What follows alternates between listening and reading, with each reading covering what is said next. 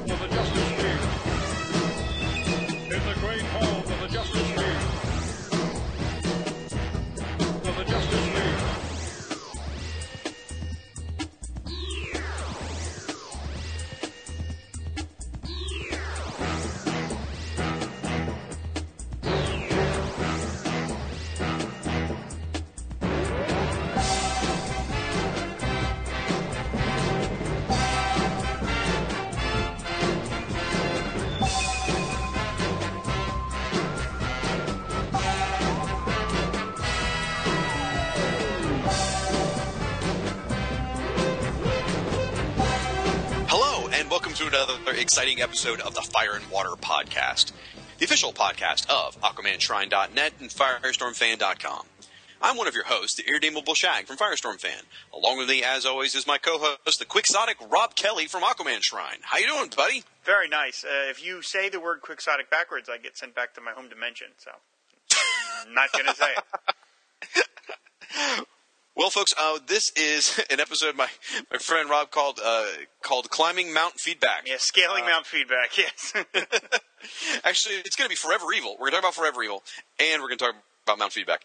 So before we jump in all that, though, I would like to take a second to thank our sponsors, or sponsor, singular. I'd like to thank... well, we got a second sponsor. Awesome. Right. I'm the other sponsor. I'd like to thank In Stock Trades, and if you're not familiar with it, it is your best online source for trades, hardcovers, and other collected editions, all for up to 45% off, with free shipping for orders of $50 or more. And if you don't know that by now, you really need to buy some Q-tips. So, folks, if you go out to In Stock Trades, you can find a number of great things. And one of the things I've been talking about in the Fire and Water Podcast for a while now is finding your joy. You know, we're talking about find comics that make you happy, or find something that makes you happy. And one of the things lately, Rob, I haven't told you this, but I actually haven't been reading many comics lately. I have been spending time reading a Star Trek novel that one of our listeners got me reading. In public? And I've been watching... What's that? In public? Well, it's on my Nook, so... So, I mean, yes, in public, but no one can really tell. Anyway, it's not on purpose. Quit sidetracking me. Anyway, and I've been watching some Doctor Who, so I thought, well, what could I cover for this? So, boom, here we go, folks. Over on In Stock Trades, you can find a beautiful hardcover comic book called Star Trek: The Next Generation, Doctor Who, Assimilation, the complete hardcover. Yes, folks, this is a crossover between Doctor Who and Star Trek: The Next Generation. It sounds like a formula for disaster. It really does. But it does? Mashups don't, it's sort of like, oh, this sounds like, bad slash fiction. But no, it's really good. I liked it. It makes sense to me that they would cross over. It really does. Well, I know, but a lot of these crossovers fall flat. I like this one. So you get Captain Picard and the Enterprise D teaming up with Matt Smith and his TARDIS crew. Then you get some awesome flashbacks of old school Captain Kirk teaming up with old school Tom Baker and Doctor Who. It's so much fun. And the Cybermen and the Borg come together. That's great. So it's good stuff. It's written by Scott Tipton and David Tipton and Tony Lee. You got art by J.K. Woodward, the Sharp Brothers, Gordon Purcell. And you can get this 200-page book it normally goes for $34.99. It's from IDW, by the way. You can get it for 45% off for only $19.24. Heck of a deal. Go check it out at In Stock Trades. Yeah, in terms of what I'm picking this week, hardly anything terribly inventive, but I just listened to a couple weeks old episode of Views from the Long Box, where host Michael Bailey and the guest hosts from the Leyland guys from Hey Kids Comics talk about Preacher. And Preacher is one of my all-time favorite series. I have all the trade paperbacks, and they're often in storage, and listening to them talk about the show made me want to go out and dig them out and read them all over again.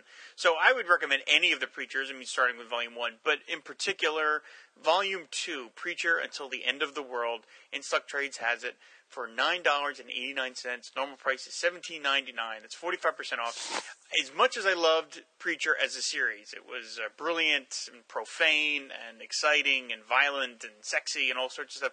It's Volume 2 where Jesse takes on his redneck inbred family. Well, he does. I remember it. Yeah. I remember it quite well. His mother, isn't it? That's grandmother, really the grandmother. Grandmother. His cousin Jody and stuff. To me, this tipped it into the realm of genius. And there's a part in this particular arc, which is in this volume, which to me is one of my all-time top 10 favorite comic book moments ever. So, Preacher Until the End of the World, can't recommend it highly enough. Awesome.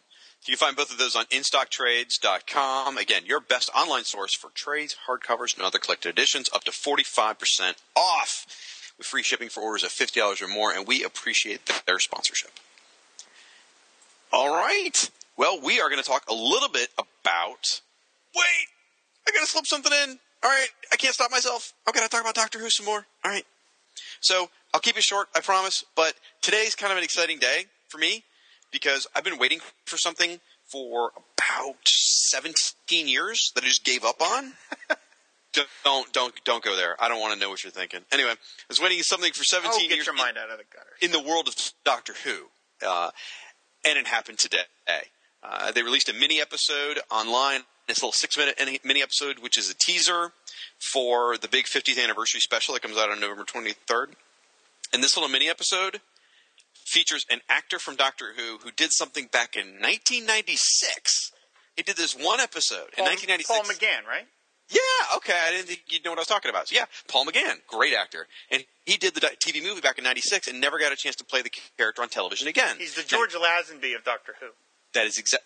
What did you go to Wikipedia for that or something? How do you know this stuff? I knew it offhand. I'm impressed. In fact, I will tell you something about Doctor Who in a second once you're done. Okay.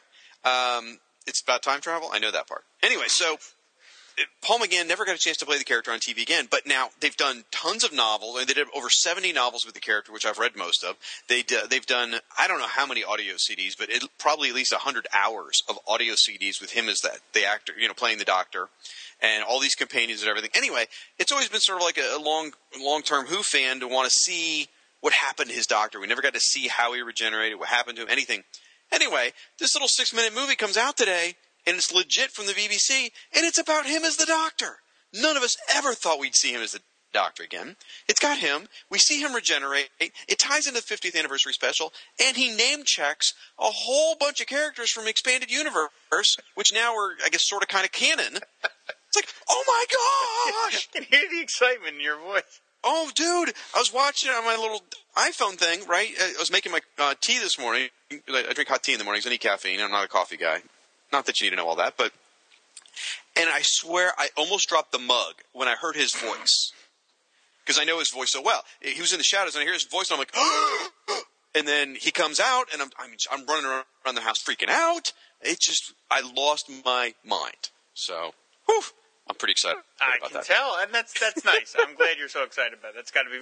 I know a lot of my friends are Doctor Who fans, and their Facebook pages just exploded today. So I was just like, oh, okay. I just sort of shrugged my shoulders. I knew what it was, but I was just like, okay, it didn't resonate with me. But I could see how excited everybody else was. The thing I wanted to mention was I thought it was sort of funny is for my job, many of our clients are TV and movie studios. And we get clips from things ahead of time. And because one of our clients is the BBC, I got sent a bunch of these Doctor Who clips like 2 weeks ago. And so I saw a bunch of this stuff, but it had no meaning to me at all because I'm not a Doctor Who fan. And I had enough of self-awareness to realize, boy, this is wasted on me. They really need somebody here to, if somebody here was a Doctor Who fan, these clips would be so exciting. But I watched them and I was like, okay, move on to the next thing. You didn't see this thing ahead of time, did you? No, but I knew there was. I knew what was coming. Let's put it that way. Oh my gosh! I hate you as a friend. Sorry. You're a bad. You can't give me a heads up on this kind of stuff. Now you wouldn't have wanted me to ruin it for you. Plus, I wouldn't. There was no ruining here. None of us knew it was coming. Right, but then I would. But if I told you that it was coming, it would have ruined the surprise. No, it's okay. No. We're going to talk offline. We have to work on our friendship. All right, Clearly, okay. I don't want to. You know what? Fine. I'm not going to tell you about all the Aquaman stuff that comes across my desk in my job. Yeah, okay. All right. It's just really exciting. I mean, imagine if some thrown away plot point from the 1990s Sean McLaughlin Aquaman 13-issue series. No, you don't have to put it in terms I understand. Well, I'm just saying. I can understand how exciting that is. I really can. Well, I'm helping our listeners who might not watch Star Trek too. But imagine some little plot point from the Sean McLaughlin 13-issue Aquaman series suddenly came out of nowhere and was brought back in huge spotlights by DC. Like, what the heck? And, man. All right. I got to fan myself for a moment. I'm a little worked up. All right. Let's get into another exciting topic. Let's talk a little bit about Forever Evil.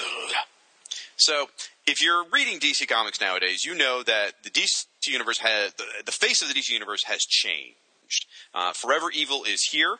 It's an 8-issue series that is affecting a large number of books in the DC family of books, I guess you should say. Like right now I'm holding in my hands Forever Evil number 1 and 2 and 3. I've got Justice League, which carries a Forever Evil banner. Justice League of America carries a Forever Evil banner. Justice League Dark carrying a Forever Evil banner. Got Forever Evil Rogues Rebellion. I really didn't think I was going to buy a lot of this stuff on the front end, I'll tell you. Because like when Trinity War ended, I was a little miffed that Trinity War wasn't a complete story. I was a little miffed that Trinity War was a lead-in to this. And so I didn't think I was going to get into it. But once I started reading it, I'm finding myself enjoying this stuff quite a bit, actually. Are you reading any of this stuff for context? No. Okay.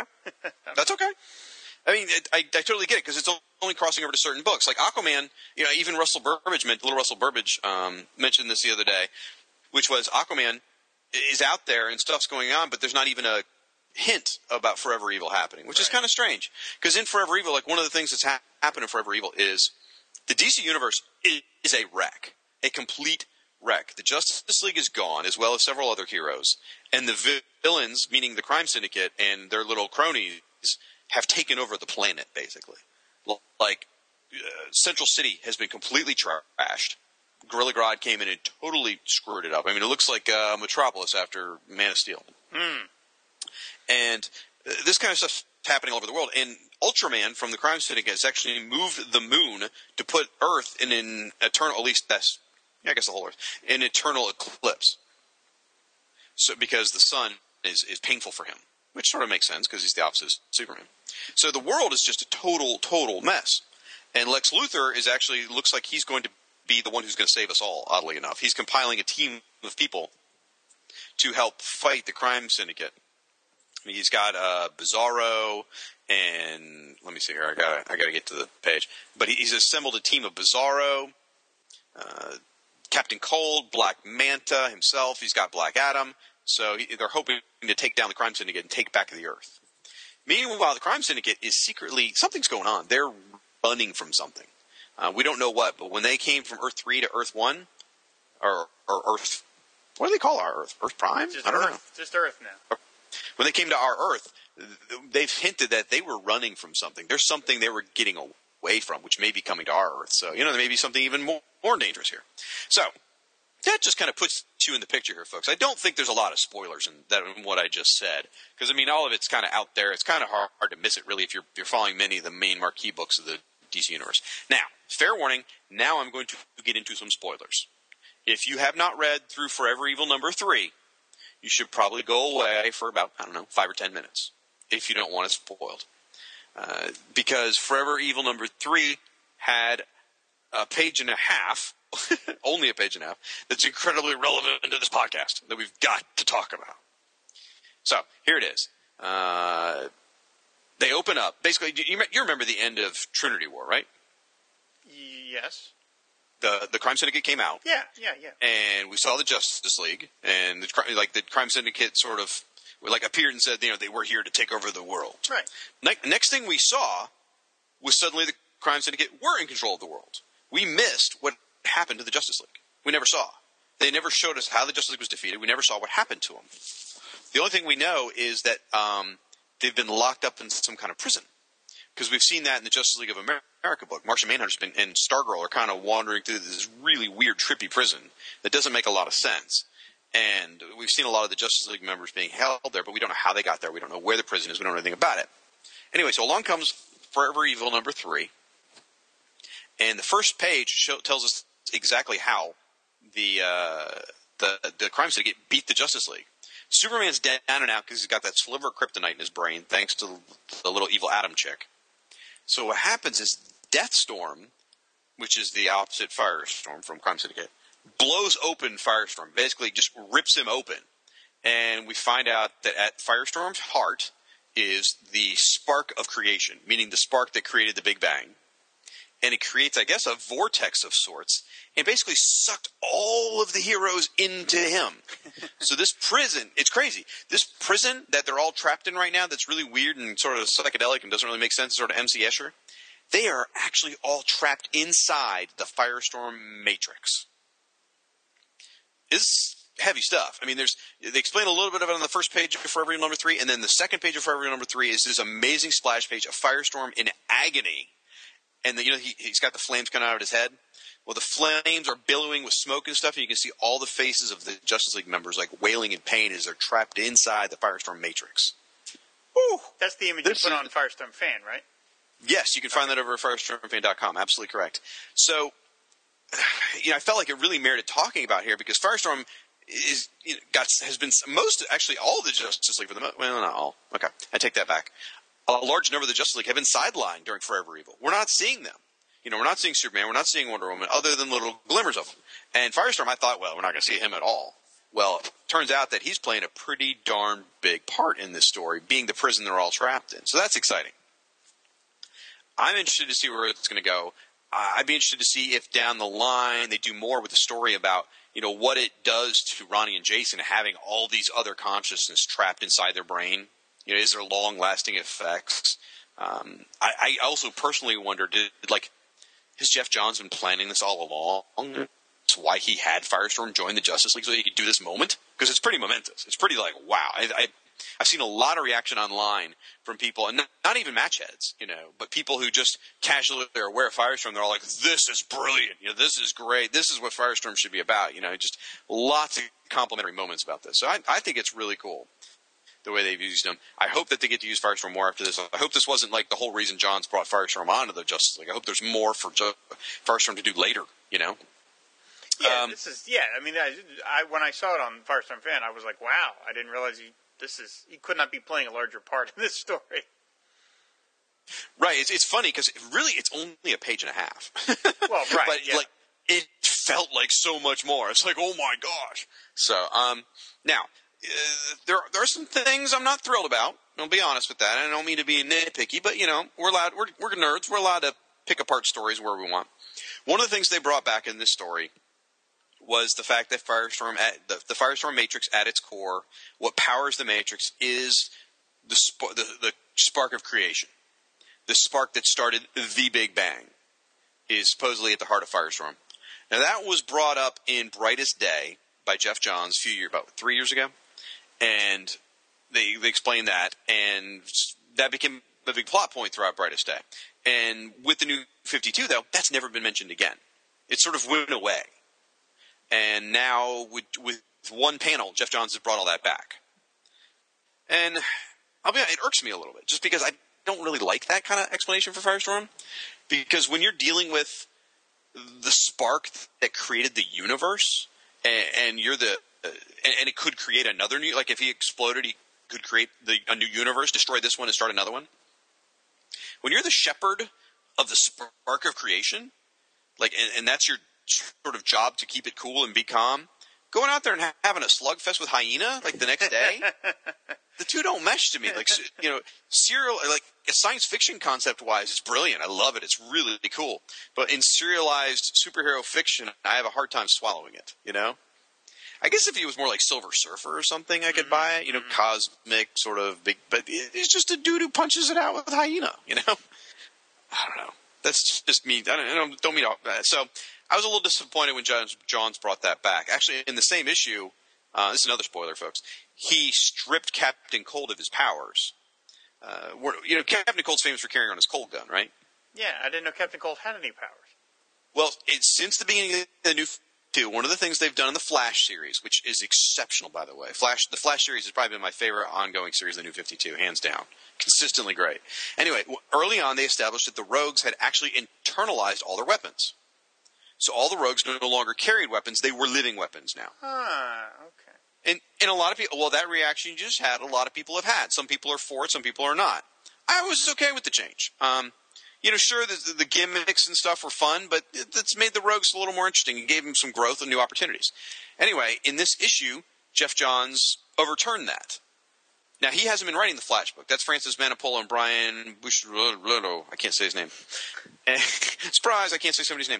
So, Johns overturned Captain Cold, turned him back to basically the version Jeff used to write, and he took Firestorm and overturned him and turned him back into the version he used to write with the spark of creation. And it's just like, I don't know. I thought it was odd that he would take both characters and revert them back to the characters he used to write. It's almost like, did he just want to write his versions, or did he want to undo what other writers had done? Then isn't that what he did with the Flash? What do you mean? Oh, yeah, he brought Barry Allen back. He brought Barry Allen back, yeah. You know, it's a minor quibble, but it's worth noting. You know, it kind of sat with me funny. Now, with all that said, let's get back into this. Firestorm as the prison for the Justice League is a major issue. Justice League number 8, we saw Martian Manhunter and Stargirl fighting their way through the prison. Issue number 9 has hit the shelves. I'll be honest, I haven't got to the comic shop yet, so I haven't seen it. I don't know what happens, sorry. But it continues Martian Manhunter and Stargirl trying to break out of the Firestorm Matrix, which is awesome. So I can't wait to see where this goes. I'm excited about Forever Evil. I'm enjoying it more than I really thought I would. It's a little longer probably than I thought. You know, it's 8 issues long. That's kind of a long time. I'm a bit of a type A personality. Like when I go out of town, I have to make sure my house is clean before I go, because like I don't want to come home to a messy house. Makes me a little weird, but whatever. It's me. So I sort of feel that way about the DC universe right now. Like I feel like I went away and the DC universe is messy because you know they got the Clips and the crime syndicate's in charge and all the evils out there. It's like, my house is messy. I want it clean. So 8 months feels a little too long. But either way, I guess I'll get through it somehow. So I would love to hear from you folks at home. Write in. Let us know what you're thinking about Forever Evil. Let us know, which books you're following, which ones work for you, which ones don't work for you. Let's hear the good, the bad, and the ugly, I want to know. And with that, I think we're going to take a quick break. And we're going to come back and, again, how do you describe it, Rob? We're going to scale mount feedback. I'm putting on my pitons right now. All right. We will see you guys after the break.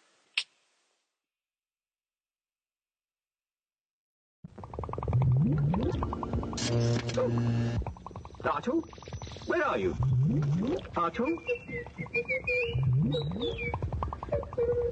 Artu? Artu, you're on fire! R2-D2, you found a cigarette. Well, I don't think smoking is grown up at all. Because it's very dangerous. Smoking does dreadful things to your lungs and is very bad for your heart. Well, I know I don't have one, but humans do, and I think we should set a good example. Well done, R2. Oh, hello. You know smoking is bad for your health, and it isn't grown up at all. So please, don't smoke. R2, do you really think I don't have a heart?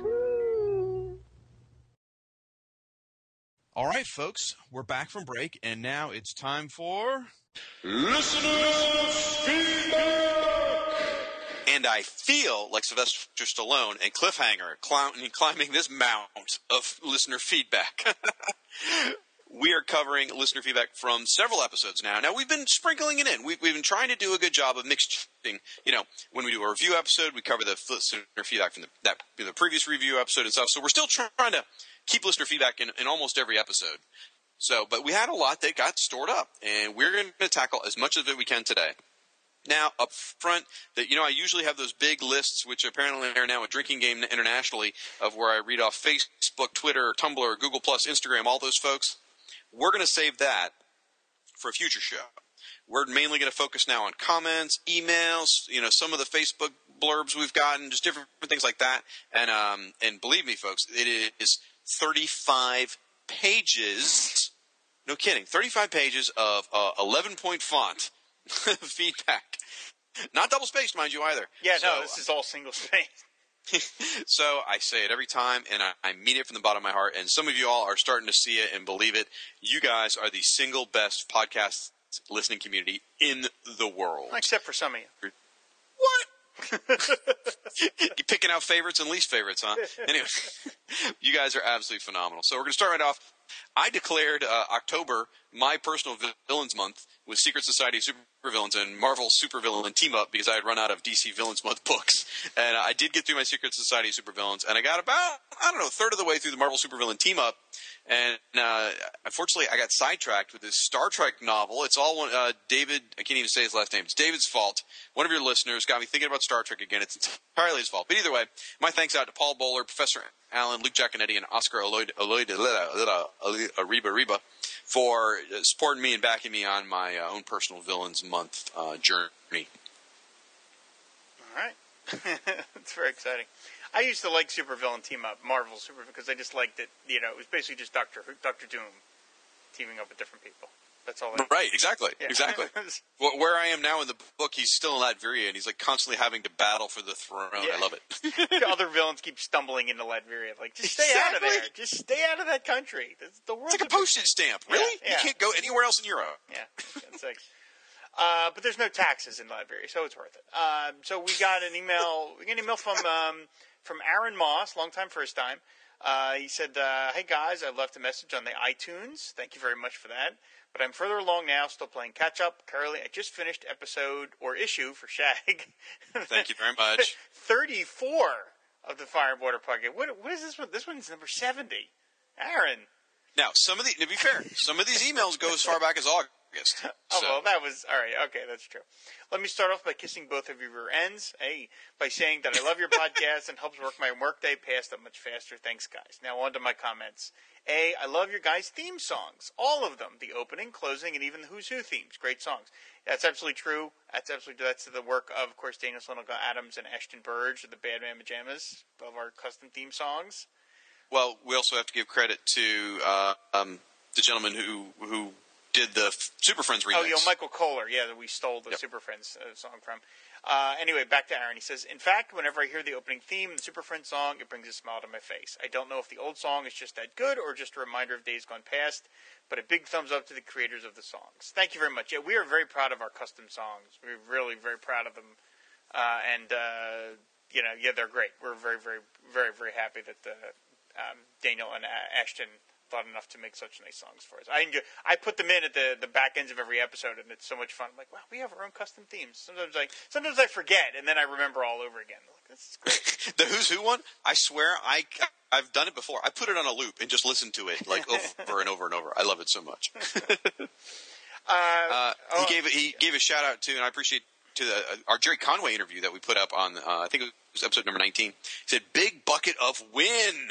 I loved that podcast. I think Jerry is one of the best creators out there. I loved his JLA run, and most definitely his Firestorm run, which should go without saying. He goes, point E.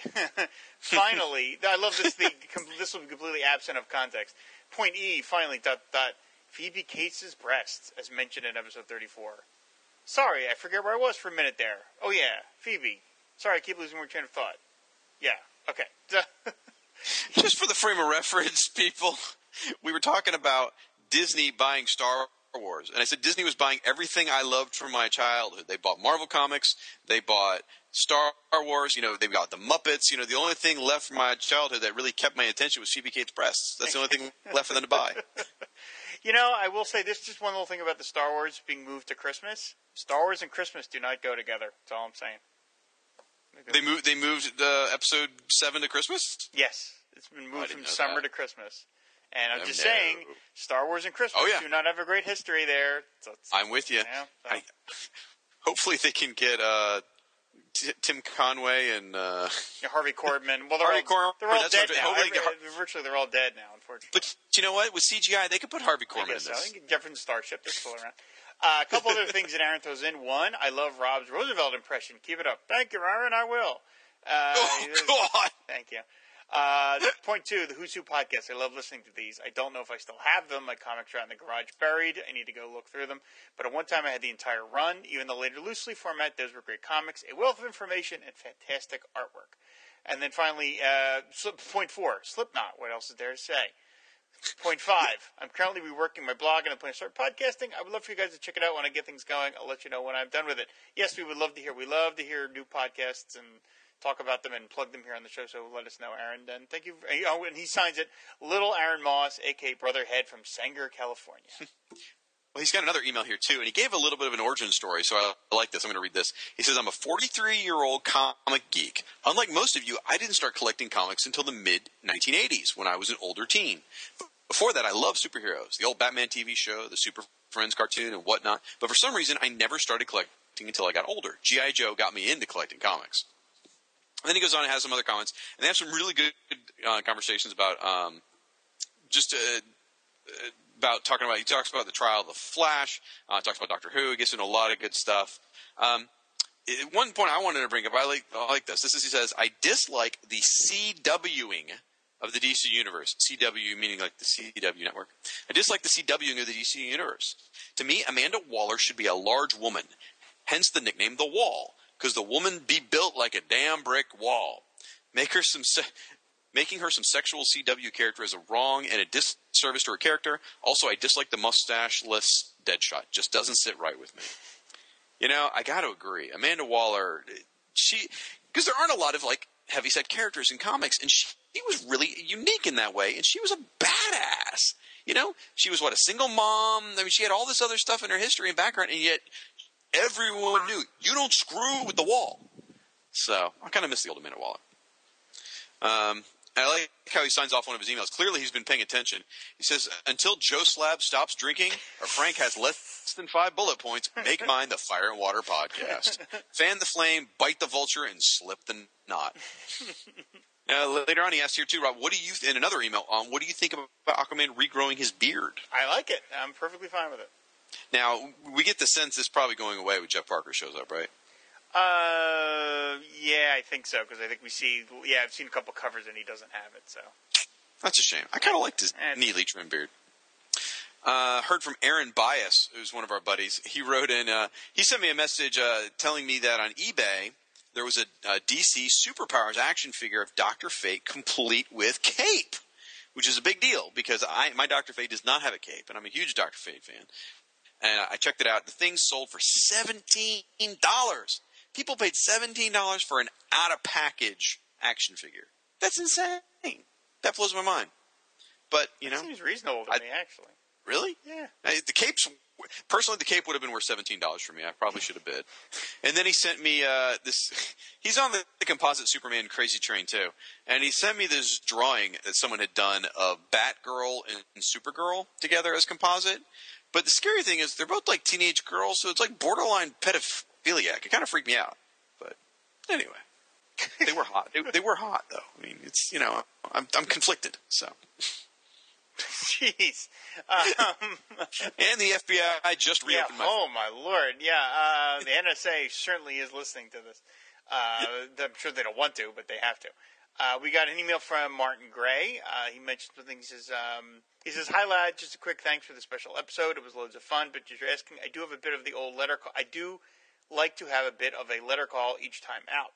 If we can have the occasional all-post episode and still have a bit in the regular podcast, brill. I don't know what that means. Otherwise, I'd vote for the regular format. And he's across the pond. That yeah, really... I know. Oh, I guess so. Okay. And as you ask about our origin stories, I got into DC Comics at around the age of 8 in 1972. Lynette, over the road, would have me babysit for her 2 young sons. In return, I'd get 50 pence, loads of sweets, and big piles, around 80 at the time, of old DC books that her brother had left. Superman... Whoa! 80? That's a lot of 50 books.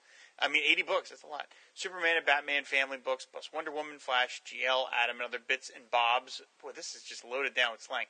From around 1961 to 1964. Was I a happy kid by the close of each Wednesday evening? A couple of years later, I was at a local jumble sale. God, all right. And came across... everything got It's all... still English, Rob. Everything got all blobby, and came across hundreds of cheap DCs in the same period, bundled into about 50 for £1, and I bought as many as I could carry home. Then I went straight back and got more. From then on, I'd buy new issues, and by the early 90s, I was working as an editor for the UK reprints of DC Comics. I want to hear that story. Happy days. As an aside, one of the old comics I got was Superman number 169, the issue with the Great DC Contest, in which readers were challenged to find the supposedly single instance of the letters D and D in the entire story. Assuming... No, it's D and C. It's a mistake. D and C. Okay, I didn't think that made any sense to me. D and C in the entire story. Assuming the story was cleverer than it actually was, I assumed they weren't in the script, but didn't have the issue revealing the solution. The net not having yet been invented and being... Okay, all right, real quick, just to get some... It took me a minute to figure this out. What he's saying is he got an old issue of Superman 169, and at the point he got it, it was already really, really old. Right. So the contest was a contest that happened years ago. So there you go. Now go back to where you Sorry about that. I assumed they weren't in the script, didn't have the issue revealing. Okay, being a pesky soul, I eventually wrote to E. Nelson Bridwell across the sea, convinced that suspiciously shaped puffs of smoke were the desired letters. And he wrote back on that wonderful note paper that had JLA members perched on one another's shoulders on one side, holding up something, and on the other, the 1976 On DC bullet with the stars. Clever stuff. Anyway, it turned out that there was indeed a D and a C in the narrative. Darn. But what a gent E and B was to bother replying to someone asking about an ancient contest. That is really cool. I mean, That's fantastic. The fact that someone wrote in to DC on like you said, it's a contest that happened years before, and they took the time to answer them across the sea. Now, I've seen that letterhead before, and it's pretty swank. If I remember, I want to say Robin is one of the people holding stuff up. I think Firestorm might even be in that stack of people. I'm not sure. No, he's not. He's not. Thanks for that. Okay. Well, Aquaman isn't either, so. Dash my dreams. But it's a pretty cool letterhead. Anyway, that's a great story. Would you want to be standing on Firestorm's shoulders? No, I wouldn't. Then, actually, now that you mention there it, you go. specifically with my legs spread over Firestorm's head, no, I would not want to do that. No, it's like it was like Superman, Batman, Robin, Flash. Like the usual suspects. I think I'm thinking of the one that went across, the one that had like Captain Carrot and Swamp Thing. Yeah. That was a different one. That's what I'm thinking of. Okay. Yeah. Anyway, so Martin took the tube and then the lift to get the Jamie Dodgers on his way to do all this. So there we go. All right. Heard from Mike Gillis. He wrote in a very serious tone. We got a very serious letter from Mike Gillis. He wrote, "To whom it may concern, twice in your most recent episode, Shag uses the correct pronunciation of the word nuclear. Twice. This is not the level of quality I've come to expect from the Fire and Water podcast. I can only hope that this oversight will be corrected in future broadcast. Disappointed, Mike Gillis." We're going to go back and re-edit those shows and drop this thing back in. Next email came from that bastard, David Gutierrez. He's the one who's got me reading Star Trek books. And by the way, I'm about to stop reading all comic books altogether and just read Ultraverse because of this guy, all right? He's reignited my passion for the Ultraverse also. We've been emailing each other. And I'm like, I want to stop what I'm doing and go read like the first 6 issues of every Ultraverse comic. And it's all his fault. He's ruining me, people. Stop him. He's a danger to this podcast. Anyway, he wrote it in and said, "Might I suggest a segment? Tales from the Kubert School, Installment 1, Bart Sears and his love of nudity." Since I did not have Bart as an actual teacher, I am not qualified to give the stories of nudity, but there are those who could. So I will talk to them, and who knows, maybe they would be interested in coming on the show and telling some stories. So we got an iTunes review from Highball2814. My name is Buck. Highball2814 on Twitter, and a former U.S. Marine. I started listening to the show because my husband is a fan of Aquaman, and I love everything DC. I listen to the podcast on the train to and from school. I attend film school, and while doing homework. I love that Rob and Shag have fun, cordial banter. I guess he didn't hear that one episode. And are always upbeat and positive. I have stopped listening to so many podcasts because the hosts are more negative than they were positive. Oh, boy. Rob and Shag have a deep and thorough knowledge of the DCU, even if they make the occasional mistake. They also graciously accept criticism and corrections. I love that they I love that they are available to their fans and fellow fandom members. Keep up the great work, guys. Semper Fi. Thank you very much, Buck. It's a very, very nice message. Great. I do want to clarify, though. He said available to their fans. I really don't see people as fans of us or the show. I really do see it as just a community of people of fans of characters. Yeah, absolutely. Yeah. By the way, I sent Buck a message on Twitter last night going like, "Have we scared you away lately with our banter and stuff?" He's like, "No." He's excited for the new episode. So he's moving, in fact. Okay. He's looking forward to listening. Another iTunes review we got from DC Dill. Our buddy DC Dill goes by Aqua DCD. So he's been a stalker of both our blogs for a while now, and this podcast is the ultimate combination of two great personalities coming together to argue and get nerdy over comic books. Recently, Shag has started a notion of the fanboy quest to find your joy. I've been going through some of the same feelings myself lately, and truly have to say that this podcast is helping me find my joy, meaning specifically the elements and eras of comic books that I truly love. Thanks to them for a great job. You know what? That one means a lot to me because I am dead serious about preaching this find your joy message, and I'm so glad that people are taking it to heart and finding what they love about comic books and just stick with it. You know, it's great because there's no sense in being in this hobby if you're not going to enjoy it. So. Yeah, absolutely. We got another iTunes review from S. Diddy. These cats know how to bring it and have an amazing work ethic to this podcast. I don't know what I think that's meant for another podcast. Along with the other 52 companion podcasts they generate a month. Keep it up, and you've grown a great podcast. Continue to show why Firestorm and Aquaman are the DC elite. Well, thank you, S. Diddy. We appreciate this. Well, thanks to you guys for those iTunes reviews. Those are really great. The iTunes reviews really help, actually. They help raise the profile of the show. They help people find the show because, the more reviews you get, iTunes suggests the show to other people. So if you get a chance, it would be appreciated if you could go out to iTunes and either give us, click a 5-star rating or write a quick review, whatever. It would be appreciated. Heard from our buddy Kyle Benning. He gave an endorsement. He wanted Power Records to go monthly, and sure enough, he's sort of kind of getting his wish. It has become its own show, Rob. So that's great. I can't promise monthly, Kyle, but we will be doing it more often now that it's sort of got its own little thing. And he's baiting me over here. He's talking about he thinks I should start a DC Classics podcast focusing on the era that gives me joy, 1982 to 1988. I mean, he knew what buttons to push. This guy really listens to the show. He's like telling me I could cover All-Star Squadron and Blue Devil and Blue Beetle and Booster Gold and Crisis, and I'm like, I'm drooling as I'm reading all this.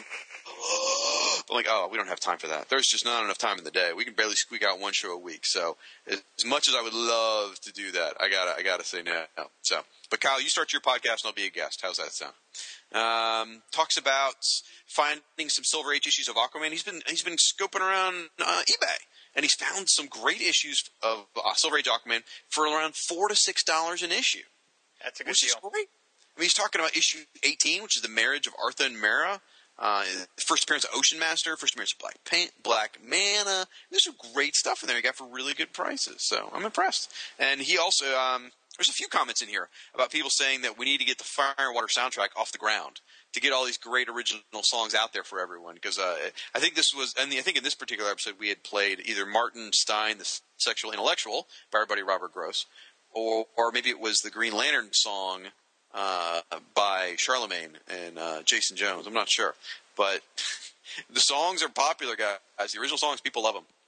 You know, Shag's Christmas is coming up. Maybe we should get on that. Shag's Christmas? No, I'm saying Shag Christmas is coming up. Maybe people would want to buy the album for Christmas. So I don't know.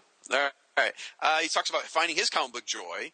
He says that Ian recently inspired him to go back to his favorite era of comics for both Marvel and DC, which would be 1975-ish to 1992.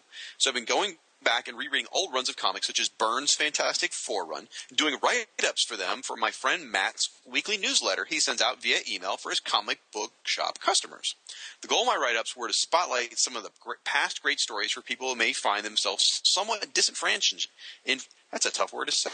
Disenfranchised by the current superhero comics and hopefully help them find their joy. Matt owns a great comic shop in Des Moines, Iowa called Cup of Kryptonite. Plug.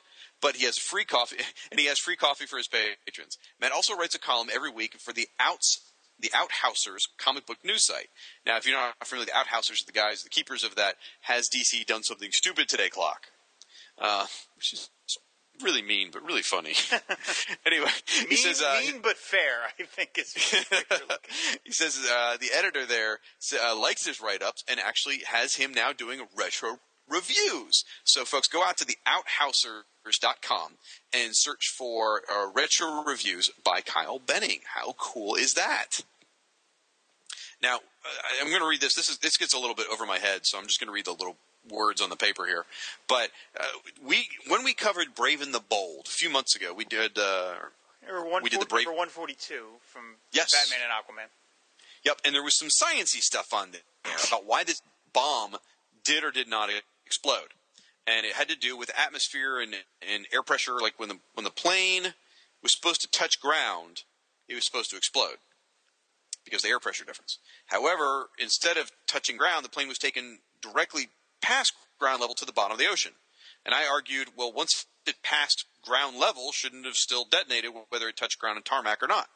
So he wrote, as for the science, unless I'm misinterpreting the dilemma posed in the issue, it doesn't make sense, but for a different reason. Atmospheric pressure drops as your elevation increases or as you get further away from sea level. That's why the atmospheric pressure in Denver is so low. That means the bomb, if it is a low-pressure trigger, should have detonated in the air. It seems like Haney had the situation confused. But again, that's assuming I understood the plane correctly, that the bomb would detonate in a low-pressure area. In this case, an airfield whose elevation was below sea level. Correct?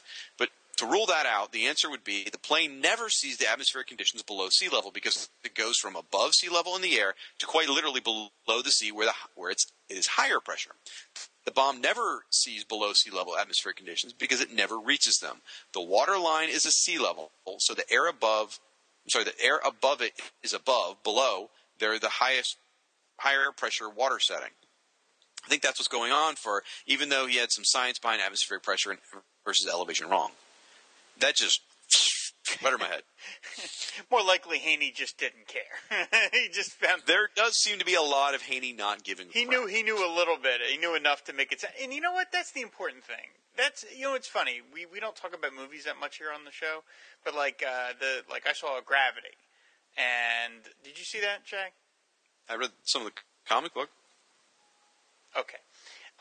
Anyway, the science in Gravity is apparently, they sell it as being very accurate, and then there have been some scientists saying, well, no, it's not accurate, but the science in Gravity is just real sounding enough that it keeps you in the movie. And that's what it's supposed to do, and I think that's what Haney was doing. He was putting just enough science in there that you read it, and you went, oh, okay, that makes sense, and then you just kept going. You didn't get bogged down with the details of it, and I think that's what pretty much all fiction is supposed to do. You put enough verisimilitude in there so it sounds plausible and it keeps you wrapped up in the plot. But other than that, I mean, if you're really going for accurate things, watch a documentary. Don't please, if you're trying to learn about science, don't read a Bob Haney comic book. For the love of God. Don't do that. Let's see here. You can just interrupt anytime you want, by the way. I'm just going to keep going because there's a lot of great stuff in here. When we covered Firestorm Classic number 4 and Aquaman 24, he corrected us. I mentioned on the Saturday Night Live references at the end of the issue were a little odd. I think he agreed they were strange, but he says they're not Saturday Night Live references. They're actually references to Steve Martin's great stand-up albums, Let's Get Small and Wild and Crazy Guy. By the way, Steve Martin's Let's Get Small skit, his bit is freaking hilarious. Well, oh my God, that's so funny. The Wild and Crazy Guys were the Festtrunk brothers from Saturday Night Live. Well, it sounds like it probably started as a Steve Martin album. I mean, if I'm to take Kyle Benning at his word, and I'm going to. Maybe so. Okay. He knows quite a bit about Steve Martin. He goes on about him quite a bit here. And anyway, guy plays banjo now, which is pretty cool. I actually knew that because my stepson plays banjo, so it's very interesting. Anyway, We're talking about Firestorm. He says, I agree with both of you. This is an awesome issue of Firestorm, one of my favorites from the series, right up there with the upcoming Hyena Saga. There's so many great issues in the first 50 issues of the series, it's hard to pick out just one. Now, this is where we talk about Aquaman. Rob, it sounds like you're starting to get frustrated with some of the aspects of Aquaman and the unnecessary changes being made. I hear you, man. That's how I feel about pretty much all the new 52 Superman changes. You're stuck with a quandary where he's made Aquaman great at times, but still missing the mark at other points. It kind of reminds me of Grunwald's run on Captain America. Up and down, nailing some aspects but missing others. It's frustrating as the reader and a fan to be excited about a run that is at times great and other times meh. You feel like you should be appreciative of the spotlight the character is hitting, but at the same time you're shelling out $3 a month for a book that should be good and at times great, not either great or meh, depending on issue or arc. For other titles, we're often wondering if this is due to editorial interfering, yet with Johns, you assume he probably doesn't have to battle editors like other writers have in the last couple of years. That's not entirely true. Interesting. I'm interested to see what Parker will take to the character, and hope it's given creative freedom to really bring his vision to the character uninterrupted. Me too. Jeff Johns has to deal with editorial interference. Mm-hmm. Wow. Yeah, he does. Who knew? He does. All right. I'm going to go into Bradley Null, if that's okay. Mm-hmm. All right.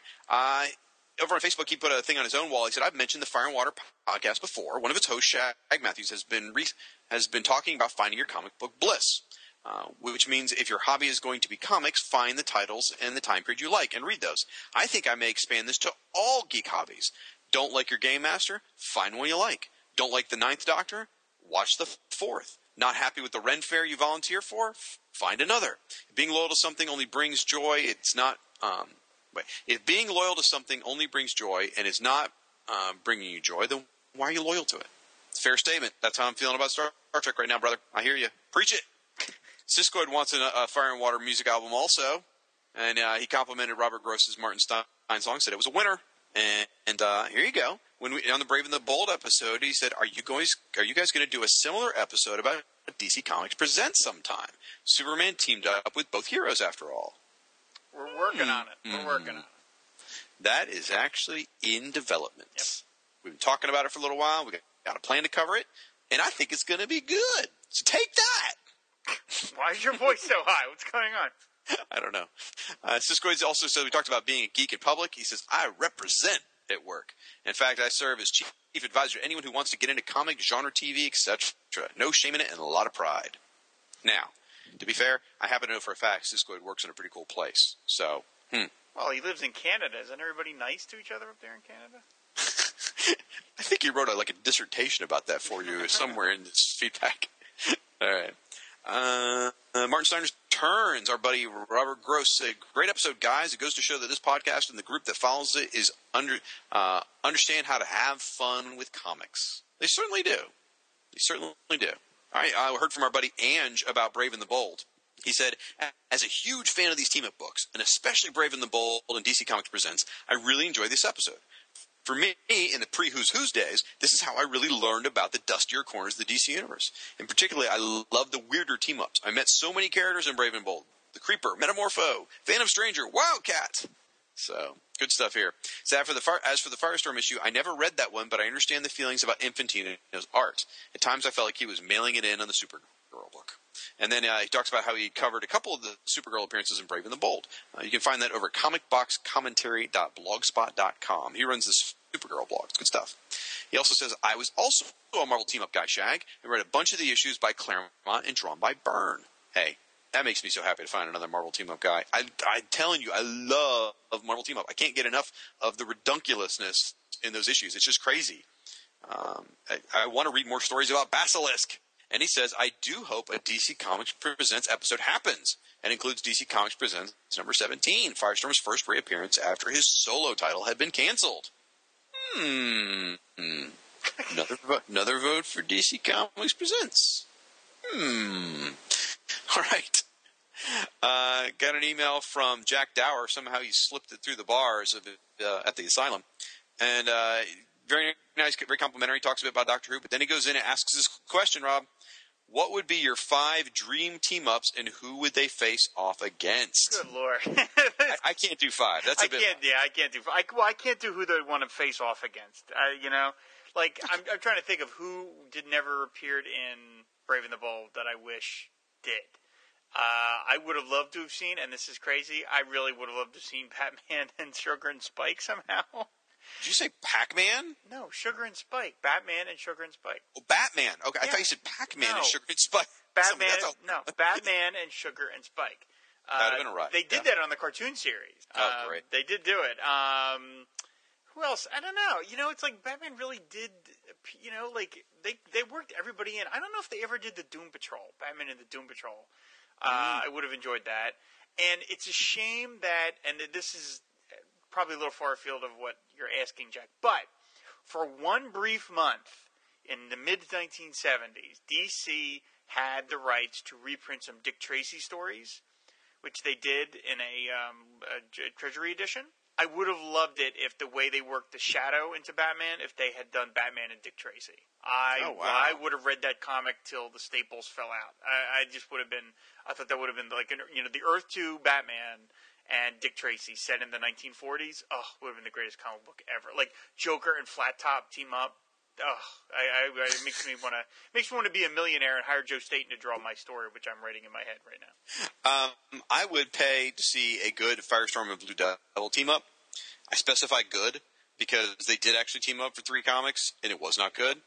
So I would love to see a good quality, 1980s Firestorm and Blue Devil team up. There's an obvious team up that you missed there, buddy. Now, I know you were focusing on the format of DC Comics Presents and Brave and the Bold, but a Firestorm and Aquaman team up would have been pretty sweet. Yeah, yeah. I mean, every time we saw them together, teaming up and kicking the crap out of the Penguin. How's that? Aw, poor Jack. I'm just kidding, Jack. No one can beat the Penguin. In fact, he wrote, "My first and most tragic meeting with the comic book version of the Dapper Duke of Disaster are both found in Brave and the Bold. I really missed that comic title and the TV show. They were both outrageous." Heard from Sphinx Magoo. Just fun to say, isn't it? Love that name. It's so much fun. Another fine and fun episode. Too bad there isn't another Brave and the Bold team up with Batman and Firestorm, because another episode like this would be great. Maybe an episode or 2 discussing DC Comics Presents issues. You really have to stop trying to act like you're trying to be cagey, because, As for Brave and the Bold, it was my gateway drug to the rest of the DC Universe when I was a wee lad. I remember getting the Batman Demon team up in issue 109 and getting to meet Etrigan for the first time as drawn by Jim Aparo. It was a pretty awesome experience, let me tell you. Through Brave and the Bold, I got to meet characters as diverse as Wildcat, Green Arrow, Commandy, Mr. Miracle, Sergeant Rock, and the Metal Man. Those done in one stories were pretty cool. Thanks again. Very cool. I need to go and read more of these Brave and the Bolds again, because it's not that different from my love of Marvel Comics Presents. So now I'm wondering. Yeah, I loved it. Brave and the Bold was always like my second or third tier purchase. It was like always Justice League, and then if Aquaman was in a solo book, but then Brave and the Bold was like the next purchase down. I always got that book. We got comments from Tim Wallace. Briefly, he says, "Yay, Frank added me, and all it took was selling my Blue Beetle booty." I think he's talking about on Twitter. I think so. He also left a comment about the Brave and the Bold episode. He says, "Keaton is by far my favorite Batman. Kilmer was just there." I agree with that. I thought Clooney could have been decent in a role with a better director, script, better everything. No, I liked Clooney just fine. The rest of the movie around him is the friggin' nightmare. But he says, "I know it's not popular, but I didn't like Bale." Interesting. Affleck, "I'm holding back on being judgmental. I'm just going to wait and see and hope for the best. With Brave and the Bold and DC Comics Presents, when I started collecting, and even now, I tended to pick them up based on the co-star. If it was Aquaman, Green Arrow, Hawkman, instant buys. Then if it was something a little out of the norm, like Swamp Thing, House of Mystery, He-Man, Santa Claus, Sergeant Rock, those got scooped up next. Still disappointed the Blue Beetle didn't make it in there.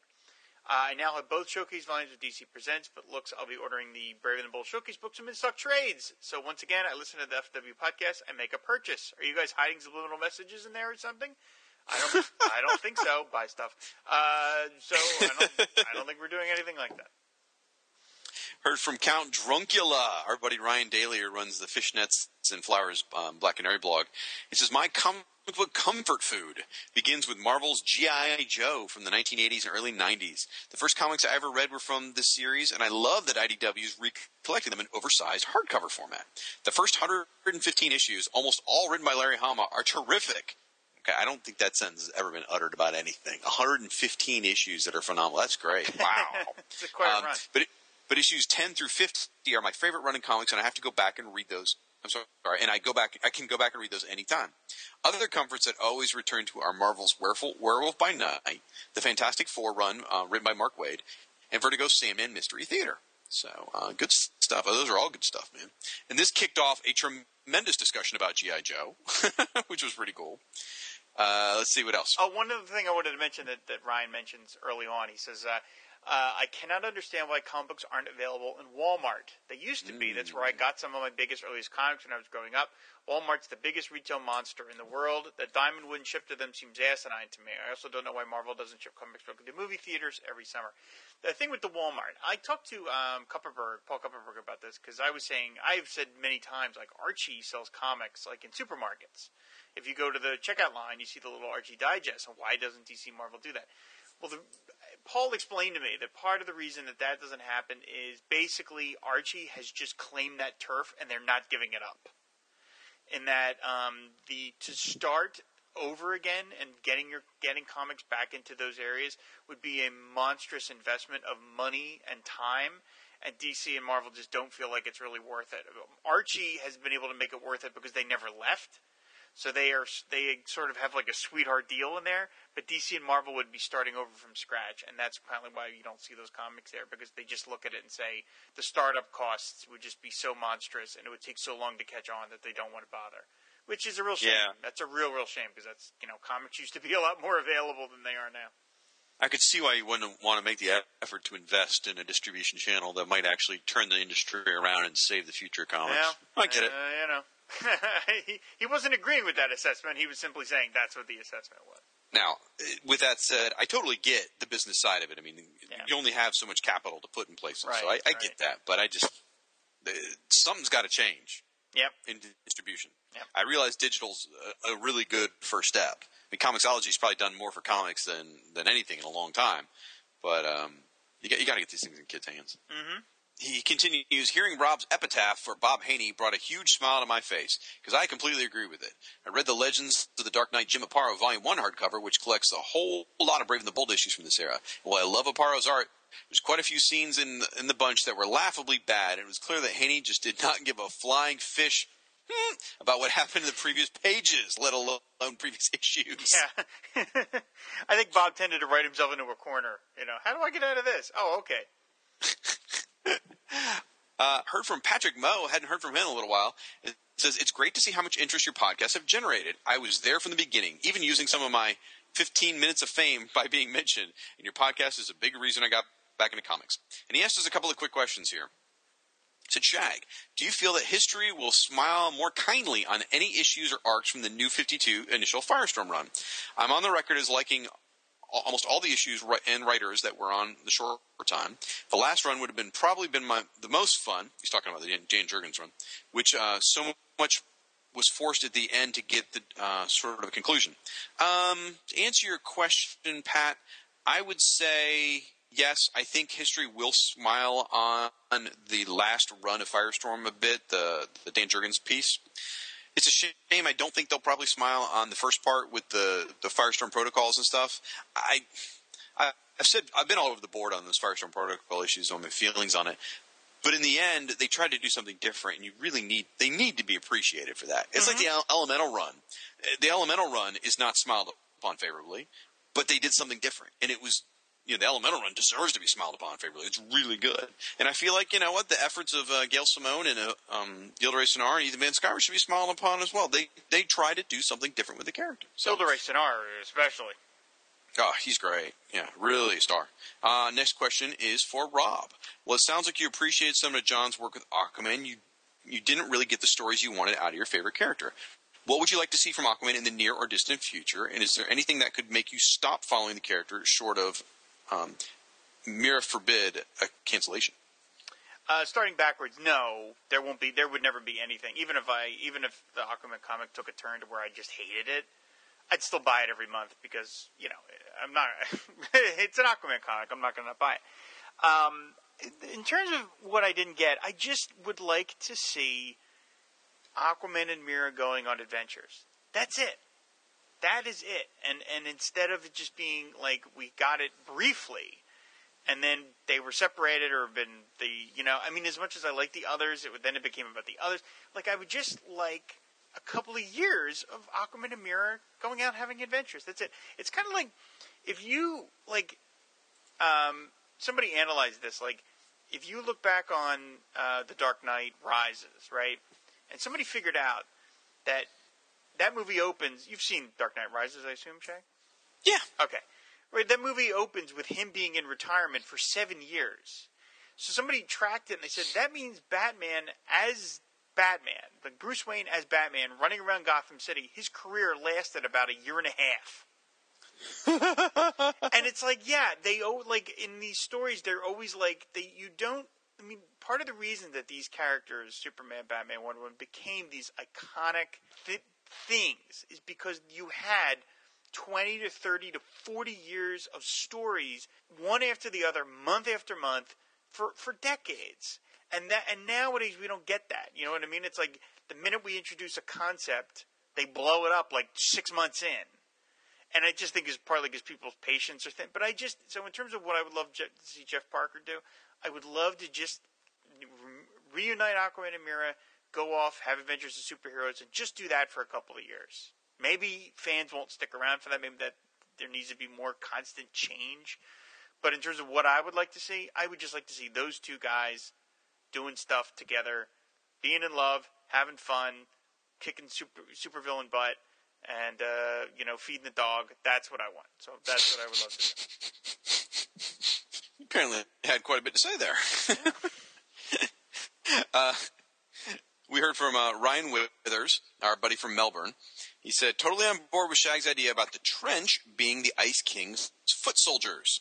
Especially when you remember that back when Black Manta finds the seventh relic on the island that had the first king's throne, when he reveals the scepter, the throne changes and reveals big trench sculptures around the throne. I had forgotten about that. Also, he said, apparently he's fascinated by the trench. Because he says, so this is another email another time. So I was watching some 60s Aquaman cartoons and realized that the story of the rampaging reptile men, I assume you remember that one, I don't, is pretty much the trench. They're both from under the Earth's crust, both dangerous, and in both times Aquaman chucks some rocks into a hole they came from just to stop I covered that on them. the Shrine once. I was like, oh, the trench. Okay. He said, just thought I'd share. There you go. Professor Allen just got on my shit list. He wrote in on Facebook and said about the episode of Michael Bailey. He said, I miss old what's-his-name. But that was a good episode anyway. He mentioned just last week I bought an old copy of Micronauts with me when I bought to when I went to Steak and Shake for lunch. Steak and Shake. Old books are best for reading in public because they take longer to read. Anyway, the waitress chatted with me about what I was reading and told me she preferred DC to Marvel, but was glad to see me reading a comic in the restaurant. I'd say times have changed. Professor Allen. Nice. Host of the Quarterbin podcast and co-shot of Short Box Showcase. So that's great. I'd love that you're reading Micronauts. Hell to the yeah. It's so good. So I heard from my buddy Lucien Dessar. He asked if the Fury of Firestorm, the stories that we're covering right now, have ever been collected. And unfortunately, and I've already communicated this to Lucien, but unfortunately they haven't, folks. If you're looking for the Firestorm issues and you want to follow along what we're doing in the Fire and Water podcast, your best bet is to search your local comic book shops or get them online. You can get them. These things are cheap, folks. They're not expensive. And they're going to be a great investment for you. You're not going to be sorry. They're fun stories. Go find them. Look, personally, I always mention this company, Mile High Comics, is great for looking for back issues. They're not a sponsor or anything, but I've been impressed with their service several times. So, heard from, I can never get this right. She really needs to write in and tell it. I think it's Suji Tunes. Suji Tunes? Yeah. Okay, I can go with that. Is silent. She's one of our big supporters over on Tumblr and says, All-Star Squadron Madness, as discussed by Mike Bailey, or Mike Superman Bailey and Rob Aquaman Kelly. Big smiley face. You make my heart sing. That's so sweet. Thank you, Suji Tunes. Awesome. Benton Gray wrote a thesis for us, which is great. He's one of our. He's a really, really great writer, as he should be. Wait, am I getting my people mixed up? He's a lit professor, right? Yes, I believe so, yeah. Yeah, okay. Exceptional writer. So I'm just going to pick out a couple of things.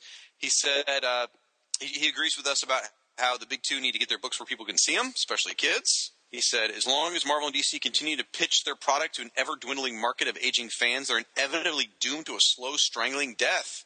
You can't build a growing business on a shrinking pool of customers. The only way they can restore superhero comics to a viable business is to bring in new readers, and the only real way to do that is to hook kids.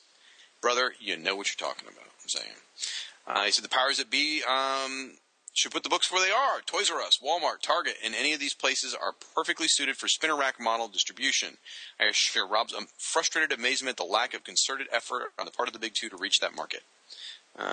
Make a good point. Now, I saw comic books in Toys R Us yesterday.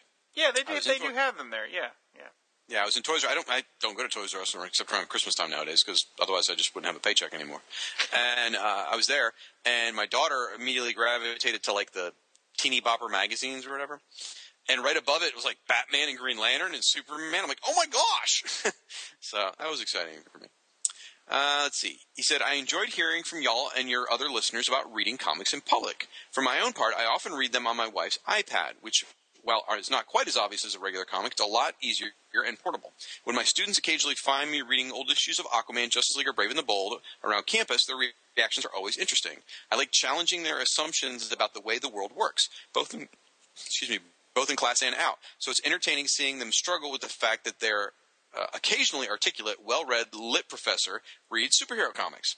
I like to think that my comfort inside my own skin helps them realize that they can enjoy the things they truly enjoy without worrying about what people think. I think the thing to take away from that, folks, is apparently he doesn't read Firestorm. He said, I would certainly welcome back Sub Diego. That was one of the really innovative ideas in modern comics, and suddenly abandoned its sudden abandonment was a real tragedy in a run marked by missed opportunities and almost unprecedented amounts of potential. Yep. That Sub Diego, what's that? I said, yep. Yeah, it really was. That Sub Diego run is still probably my second favorite Aquaman run, despite its flaws, and that is large part thanks to the brilliant device of our favorite hero being thrust into such a unique situation, having to deal with a newly sunken Neo-Atlantis. Second, that inexplicable cancellation of the SAG run. SAG is, Steven Skeets, Dick Giordano, and who? Jim Aparo. Jim Aparo, that's right, of course. Skeets, Aparo, Giordano. The pseudo-cancellation of that book and the sudden squidification of its protagonist is one of the greatest calamities in Aquaman's publication history. Yes, on all accounts. I do want to give props, though, to Kurt Busiek's first part of Sword of Atlantis. I mean, when he was charged to do something different, I think the first part of the Sword of Atlantis saga was pretty good. At least the parts Kurt Busiek wrote, I thought were very good. That's a lot better book in retrospect than I thought it was at the time. I will admit that. Same here. Exactly the same here. I was so upset with it at the time, but now I reread, again, the Busiek issues. I'm not a fan of the issues after that, but they're really good. Heard from Darren and Ruth. Just shout outs to fellow Doctor Who fans. Also liked your Somerset Holmes recommendation. He said, let's see. So he contacted us and said, so have you heard the couple of Aquaman references during the new fall TV season? On the second episode of The Big Bang Theory, Sheldon visits a local comic shop to buy a nautical-themed gift for Leonard. When Stewart suggests a fantastic-looking Aquaman statue, Sheldon replies, this isn't a gag gift. Ugh. On the second episode of the Michael J. Fox show, entitled Neighbor, Michael wished his medications caused cool side effects. When his wife asked what do we consider a cool side effect, he replied, anything that Aquaman can do. A few minutes later, after multiple interruptions to the attempt at romantic evening, Michael muses, I bet this never happens to Aquaman. So much better treatment for our hero for Michael J. Fox than the Big Bang Theory. Yeah. And let me tell you, that sort of goes to my philosophy on the Big Bang Theory in general. Big Bang Theory's job is to mock us, and other things celebrate us. So there you go. Yeah, I think Big Bang. Well, I think Big Bang Theory does two steps up, one step back kind of thing. In terms of the Michael J. Fox bit, once again, I hate to bring it up again, but I saw that clip at my job, and I was and frequently what happens is I'm working on something else while I'm listening to the clip, and I heard that bit, and I was like, huh? Like not expecting the word Aquaman to come out of anybody's mouth when I'm watching that material. I was like, and it kind of made me want to give the show a chance, other than Michael J. Fox being in it. I was like, whoa, they just made an Aquaman reference. Like, how cool is that? I've seen a few episodes of the show. I didn't know what to expect going in, but I've kind of enjoyed them. So, he also, still talking about Darren and Ruth. Darren also sent us this long letter he sent to Warner Brothers Animation basically saying he's had enough of Aquaman being sidelined, and it's a really good letter. So I hope, he didn't have any hopes that it would really go anywhere, but I thought it was very well constructed, and you made a lot of forceful points. So nice job. Yeah. Heard from my buddy Ben Avery. He's from the Welcome to Level 7 podcast, which is Agents of S.H.I.E.L.D. show podcast. He said, I'm a far bigger Aquaman fan than a Firestorm fan. Love the Shrine, but Shag, here's a little bit of awesome you put in my life. When I started listening to Fire and Water, you got me interested in the classic Firestorm comics. I was intrigued by the character as a kid because of the single Flash comic that I had sporting the middle chapter of a Firestorm story. I had no idea what was going on, and it ended in a cliffhanger, so I had no idea how it ended. But Hyena was super creepy, and Firestorm was super cool. Flash forward to your podcast. Because of your talk about Firestorm and certain details, like it being a DC book with a Marvel style, I tracked down and pieced together the entire run of Firestorm, from Nuclear Man to the Elemental stuff. I started reading and then got the comics, and the comics got buried under some other boxes, and I haven't had a chance to pull them out. But now, you've not only given me the motivation to pull them out, you've given me a structure. So know this, at least one listener has purchased a ton of Firestorm comics, enjoyed what he's read so far, and is now reading them along with you and experiencing them for the first time month by month. This is exciting to me, so I just want to let you know. Fan the classic flame and ride the new wave. Very cool. That's awesome. Heard from Dale Russell. By the way, he gives thumbs up for the Peter David Aquaman. He would love to see a review of that run. We'll get to that, I promise. Over on Google Plus, he says, let's see, this is a bit of an origin story for him. He talks about buying comics at a drugstore after church every Sunday. I could buy 3 comics, and sometimes begging would give me a 4th. Then I would read them until my friends could go out and play. When we weren't playing baseball or football, we would have long discussions about which superhero was the strongest or fastest or just plain coolest. We could use the reference material rolled up in our back pockets to support our positions. We would read the good parts and agree that we should play superheroes. But then the street lights would come on and the parents would start calling us from the front door. We'd break it up with an unspoken agreement that we would do it again next week. That's great. I love that. You know what I managed to When I managed a comic book shop, I used to have this little kid who would come in. His name was James. He'd come in almost every day. And he would sit there and quiz me who would win in a fight. He'd be like, who'd win in a fight, Mr. Shag? Would it be the Hulk or Silver Surfer? And he would do this all the time. And every single time it was a setup. Because he had, I don't know, like a copy of Marvel Universe in his hands or something that had specific benchmarks. And I'd say, I don't know, it depends whose book it is. I'd give whatever answer. And he'd always find a reason to try and prove me wrong. It was adorable.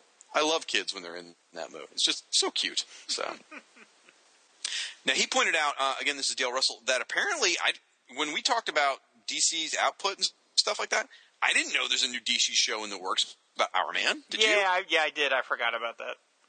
So Oscar Olelady said, I demand a free ringtone of 3D covers rubbing against each other for all us digital buyers. I love his little one-liners. This is a great one. He's talking about Aquaman number 24 and how Volko was watching over Aquaman. He says, mind you, staring at Aquabro for 6 months, how he's not wearing any type of adult diapers or sporting long beard hair. Volko, super stalker to the stars, copyright Shag, secretly had the best 6 months of his life and inherently now knows Arthur better than Mara herself. Hashtag restraining order.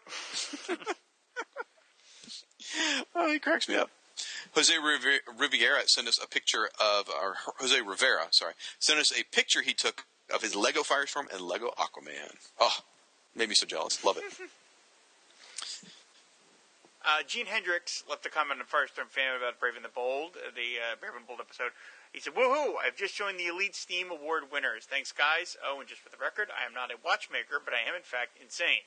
I have to be making miniatures like that. Believe it or not, this is my first time I've ever done any miniatures or models successfully. But, and this is part of my insanity, I got the idea in my head and just couldn't leave it alone. I'm glad you liked them. By the way, Shag, I have had the same WTF reaction with the Batman casting. But it's not part of my comic book joy, TM, so I don't really care. As to the bomb question, I was just thinking that the bomb would arm itself at flight level pressure, low, and then blow when the pressure increased to sea level, otherwise it would have been blown up on takeoff. However, it still doesn't work out being underwater since the pressure switch would have had to pass the ignition point on the way down. However, it was accomplished. But that's a small thing to have an excuse to see the golden double dolphin. That is true. You can't get enough of that. And he goes on about talking about Carmen Infantino, and he starts bashing on the way he draws girls in Star Wars. And we're going to have words, Gene. I'm just saying. You don't touch Carmen Infantino's drawing of Princess Leia. Woof, she's hot. All right. Corey Hodgson said, Shag, if you're looking for some Bob Haney stories with great Jim Aparo art, including the Aquaman story featured on the podcast, you can check out the Legends of the Dark Knight Jim Aparo. I'm sure you could get it from In-Stock Trades. Nice. J. David Weeder said, I have to confess conflicting emotions. On one hand, he's talking about when we did our Red Tornado episode with Doug Zawiza. He said, on one hand, Red Tornado got some podcast love and from fans with a pedigree. On the other, the one person on the planet with a Red Tornado tattoo wasn't invited, and that's me. However, any sadness I felt melted away when I heard that episode because it was a great time for Red Tornado and for the JLA. There's lots of love for both, which elevated this particular episode even higher. Red Tornado is a very nuanced character and can be extremely compelling in the right hands, in addition to being visually awesome when drawn without clown pants. And yeah, I agree with Shag. Everyone note that. He agrees with me. 4 pages of exposition is way too much. Heard from William Estep. And he says, Shag, you seem to have an affinity for the character of Robin. I was wondering, what's your take on the fan-made movie trailer called Grayson by Untamed Cinema? Personally, I think it would work, and the creator's written a screenplay. Dude, that Grayson trailer, I actually figured out a way to download it, and I watch it every so often. It blows me away. I don't think I'd want to watch a full movie of it because the trailer's just that brilliant. There's just too many scenes to make the story really make sense. But, man, that trailer's amazing. Have you ever seen this thing, Rob? I don't think so. Oh, it's a fan-made trailer. Google Grayson. The story is Batman's dead. Okay. And now Dick Grayson is having to step back into the world of superheroes, and his wife is Barbara Gordon, and the Joker's back, and Superman's in it. It's so good.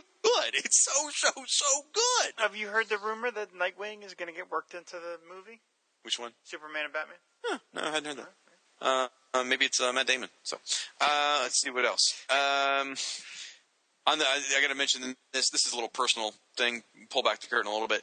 I posted a picture from Super Team Family, that awesome site. It was Atari Force and the Micronauts teaming up.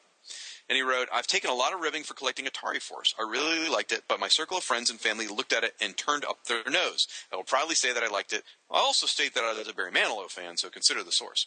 Now, here's where a little bit of the truth comes out. I'm not really necessarily a fan of Barry Manilow. I don't hate him, though. But my wife adores Barry Manilow. Like, crazy. Like, you love Bob Dylan, she loves Barry Manilow. Okay? I have sacrificed and taken her to see Barry Manilow in concert twice now. Again, while I'm not a huge fan of the man, I will say he does put on a hell of a show. Good husband. And here's where I actually become a really good husband, is I just got her for her birthday, which she won't be able to take advantage of it until January, but we're going to see Barry Manilow, and we have front row tickets, front center seats. Woo. So please buy books on In-Stock Trades. That's what. Dear Lord, please buy books on In-Stock Trades. Those things were not cheap. So, heard from Ken Hommel, or Hummel? How would you say that? Hummel. Loved your show on JLA 192 and 193. This is still talking about Red Tornado. I think that whole crazy tornado tyrant scenario was first speculated in the JLA case book, An Amazing World of DC Comics number 14. I love that magazine. I've never seen it. I'm going to have to find it. Never seen it? No. I mean, I'm aware of its existence, but I've never held one. Yeah. I hate to say this because everybody's going to make fun of me, but I do have a blog called, I have to go dig it up, but it's called The Amazing Blog of DC Comics, where I simply scanned every page from every issue of the magazine at high res so you can read the whole magazine. Are you serious? I'm completely and utterly serious. Is it still on the web? Yeah, I'll try and find it. Yeah. See, for those of you who haven't been following Rob Kelly for a long time, you don't know. The man had a sickness for years where, like, every 15 minutes he'd be like, you know what? That piece of gum that I just finished chewing needs a blog. The man created out a new blog like every 15 minutes. It was nuts. I will not have you make fun of my Bubblicious blog, damn you. Anyway, okay. Heard from Justin Barlow, a guy who runs I hope I'm getting this right. I think he runs the Blue Devil blog. Yeah, he does. Yeah, absolutely. Boy, if I'm wrong, I'd be embarrassed. Anyway, he says, Shag, that reaction to the Ben Affleck casting might have been the best thing I've heard in a while. I had to pause the podcast because I was laughing so hard. I am a little embarrassed by how much I went off the rails about Ben Affleck getting cast as Batman. Because for those of you who didn't hear it, Rob revealed it to me on the show. And everyone has a bit of a knee-jerk reaction sometimes. I had a really big knee-jerk reaction. To be fair, I'm going to give the guy a chance, but at that moment was not the time for me to hear that. Anyway, great episode, guys. Now that I've heard about these issues from you talking about Brave and the Bold, I want to pick up the Aquaman issue if I ever see it. Heard from Corbin Poole. He said, hey, guys, been listening to your podcast the last few months. I was hoping you could point me to the nearest good jumping on point for the current run on Aquaman, or if you think I should just wait until Jeff Parker takes over in December. Thanks. Oh, Rob, I think you and I probably have different opinions, but go ahead. Well, I think if you can just get started on the trade paperbacks with Jeff Johns. I would say start with book 1. I think that's a good place to start. We absolutely have the exact same answer. Yeah. Never mind. By the way, Corbin Poole, I'm pretty sure that's a James Bond villain. Awesome. All right, Keith Samra, heard from him. He said, I like the casting choice of Affleck for Batman. I think he'll do a good job. Now, to be fair, Keith Samra is one of the most upbeat Superman fans I've ever met. So, he's drank the Kool-Aid on this one. But, if you really want to find a Superman fan who's really excited about being a Superman fan, he's your man. He's great. So, heard from Earth 2 Chris. Yes, our Power Records podcast co-host, Earth 2 Chris. He had a picture of himself with all the various superheroes on one T-shirt, and he says, "I've had this all the DC heroes, of course. I've had this T-shirt for about a year now. I think I'd actually bought it at Sears, where I rarely shop. For some reason, it never occurred to me that the Steam team were stacked right on top of one another. Once this bolt from blue finally hit me, I had to pass along a picture. Not only do you get Robin Shag's Dream Team, you get artwork by both Jose Luis Garcia Lopez, praise be his name." You didn't do it, Jake. Oh, I'm sorry. I have man. Pay attention. Praise be his name. Yes. I was distracted. Okay, yes. And Jerry Beyond Reproach Ordway. Plus, how many shirts of Dr. Fate, Firestorm, Black Canary, Captain Marvel Jr., Mary Marvel, and Lois Lane. Another cool note on the shirt. When I wore it to Lexington, Kentucky Comic-Con back in March, I met Jackson Bostwick. He looked it up and down until he found Captain Marvel and was happy to see the Junior and Mary Marvel debut. Very nice geek out moment. That's awesome. I love that. Yeah, I've seen this shirt in stores a few times, and I've almost bought it. And it's funny, as geeks, we do the dumbest things. We really do. There's something on the shirt that made me not buy it, and that's Harlequin. Wow. Because I know, isn't this stupid? But it's all these 70s, characters, right? And most of it's 70s stock art. But then there's Harlequin, looking very 1990s, 2000s. Interesting. And it's like that. I couldn't unsee that. Now, I did not notice that Firestorm and Aquaman are stacked up. And now, what I want to know is, how did Aquaman rate being flanked on each side by a freaking hot Batgirl and freaking hot Catwoman, whereas Firestorm got flashing Green Arrow? What's up with the sausage fest on my row? Come on. Ladies love Aquaman. It's true. Now, I do have Shira Hall, Hawkgirl, right underneath me. I'm just saying. All right. Let's move on before this gets... All right, jeez. Chris wrote on about the Brave and the Bold issues. He said, they were a lot of fun to go through. I have that Firestorm issue, although the cover's been gone for decades. Even as a kid, I felt the artwork was off. Without a strong inker, Infantino tends to go off the rails, especially in the 80s onward. He did like to use that perfect bat symbol shadow, even back in his Silver Age Batman run. I always did like his Batman, but everything else is way off. The JLA satellite looks more like a floating hubcap in space to me. Ronnie looks like an ugly old maid in the last panels. I've never read the Aquaman issue, but now I really want to. Haney never fails to deliver a great plot, even if his characters come from a parallel universe. Now, the day we released the episode of Firestorm Classic #4, where it was the Burt Reynolds, Smokey and the Bandit thing. Right. He pointed out, how weird is it, on the day this episode is posted, news breaks that Hal Needham, I don't know if I'm saying that right. Hal Needham, director of Megaforce and Smokey and the Bandit. Yeah. Died that weekend, and he never saw Megaforce, but he remembers his ads. Yeah, it was frustrating for me that week because I had a stinger all prepared, which was going to be a little clip from Lou Reed, a song by Lou Reed, because I'm a huge fan of Lou Reed, and I wanted to throw a little tribute to him. And I actually found a lyric from one of his songs where he mentions comic books. And I was like, that's it. That's going to be the sting. And then, of course, Nick Cardy passed away. And I was like, well, it's got to be Nick Cardy. So, unfortunately, I don't think we're going to get to the Lou Reed clip because at this point it's kind of, way out of date. But I was thinking of that. And I thought about that when you mentioned Hal Needham, too. It's like, oh, good Lord. There's too many kind of cool people all passing away all at the same time. I want to hear Jerry Reed's song from Smokey and the Bandit. They were brothers, as a matter of fact.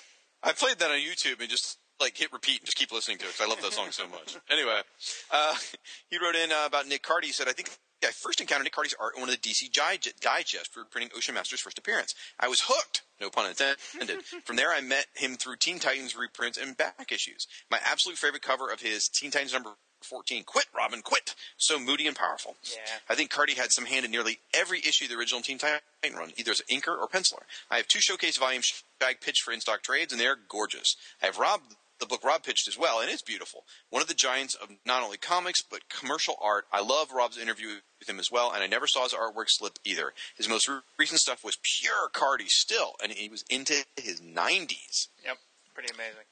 Yep. Heard from Michael Bailey. He gave a big thumbs up to Power Records, so he's probably happy that now has its own show. Fantastic. Not that I've been invited to guest host on it or anything.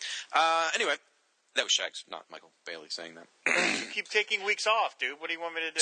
Speaking of guest hosts, I rattled off a bunch of guest hosts of Fire and Water Podcast, and I failed to mention Michael Bailey. I screwed that up. And he said, I was not upset at being left off the guest host list. I chalk it up to Shag because he and I were on the same episode. His drinking and partying is getting to late 90s Robert Downey Jr. level. Rob had nothing to do with it. And then point 4, how's the view under the bus, Shag? And then he wrote, I'm doing this just to be meta. He wrote, this just occurred to me as I reread my comments after they're posted. When I'm typing this, I am picturing how Shag and Rob would read them on the air. It's very odd. It keeps happening. It just won't quit. How's that feel, buddy? This next bit's a bit long, but I'm going to read it because it's very insightful. All right. It's about Aquaman. It's regarding John setting up something and then promptly ignoring it. Unless you want to read it. No, go ahead. Okay. I went through the same thing when Johns was writing Action Comics. On several levels, when Johns was coming on Action Comics, Kurt Busiek was taking over Superman, and they apparently met for several days and hashed out what they were going to do with the character. The result of this was Up and Away, a great 8-part story that set up Superman and his world in the post-Infinite Crisis universe.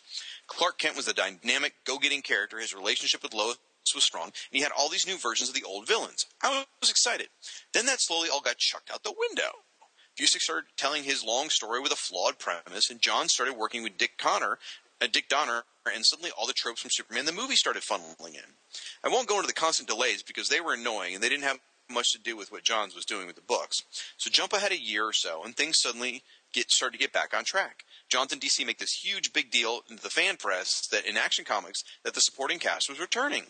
Cat Grant was coming back. Ron Trope was coming back. Steve Lombard was coming back, though why anyone would want this character around is beyond me, because the last thing Superman books needs is some reject from the bullies from Revenge of the Nerds. The first issue, they were all returned.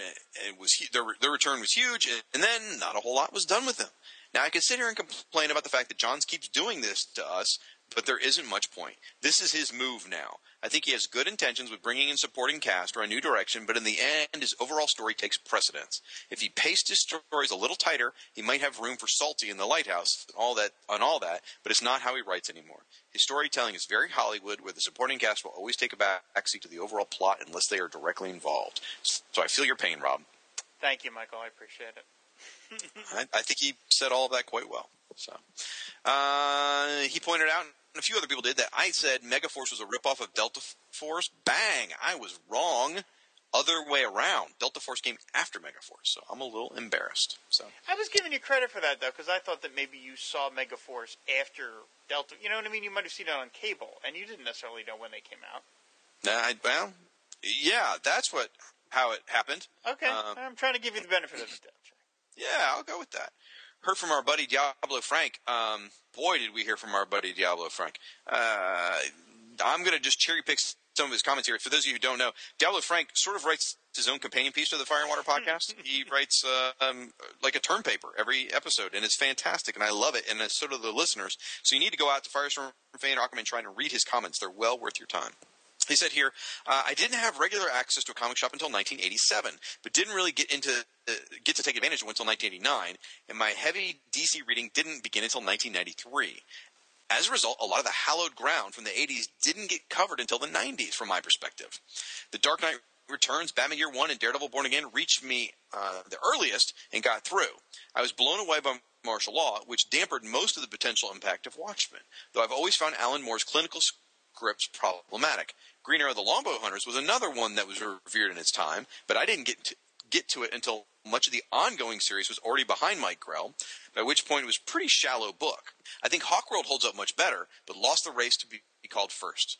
While Arrow ought to have an impact on the Longbow Hunter sales, it doesn't seem to have. And where Hawkworld should continue to be recognized, continuity has left it forgotten by modern audiences.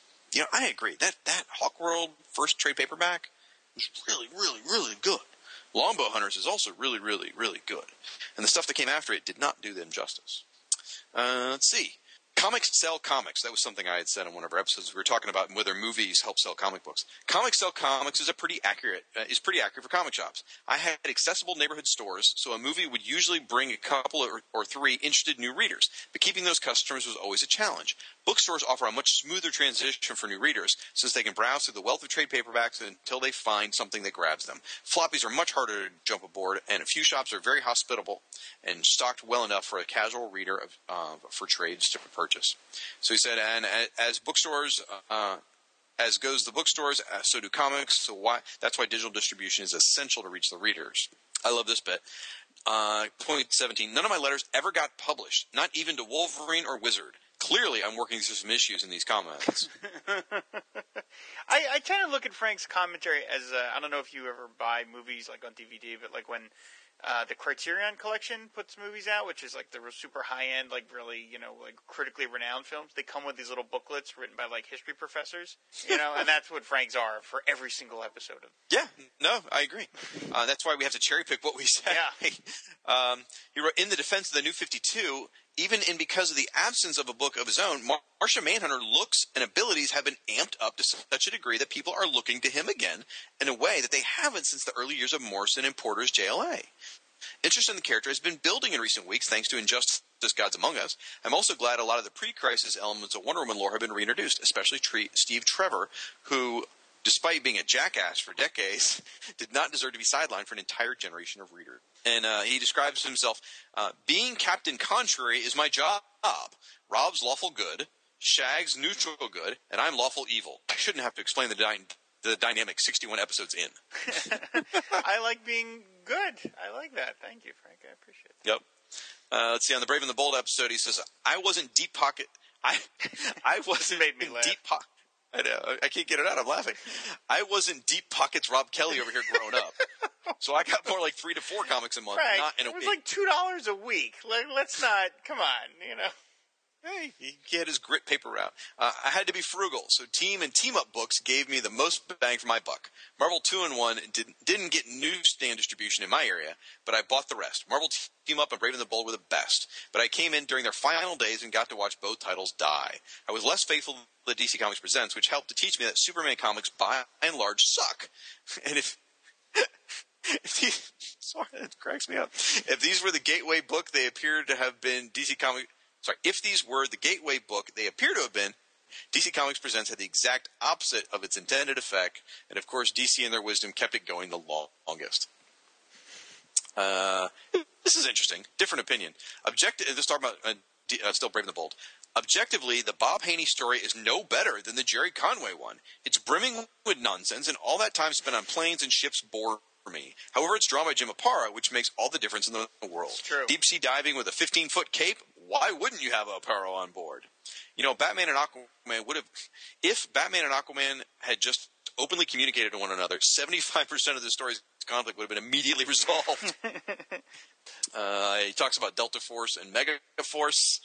Let's jump to Luke Giaconetti. Shag saying that Batman better hope that Firestorm flies over a major highway made me laugh. This is still talking about Brave and the Bold.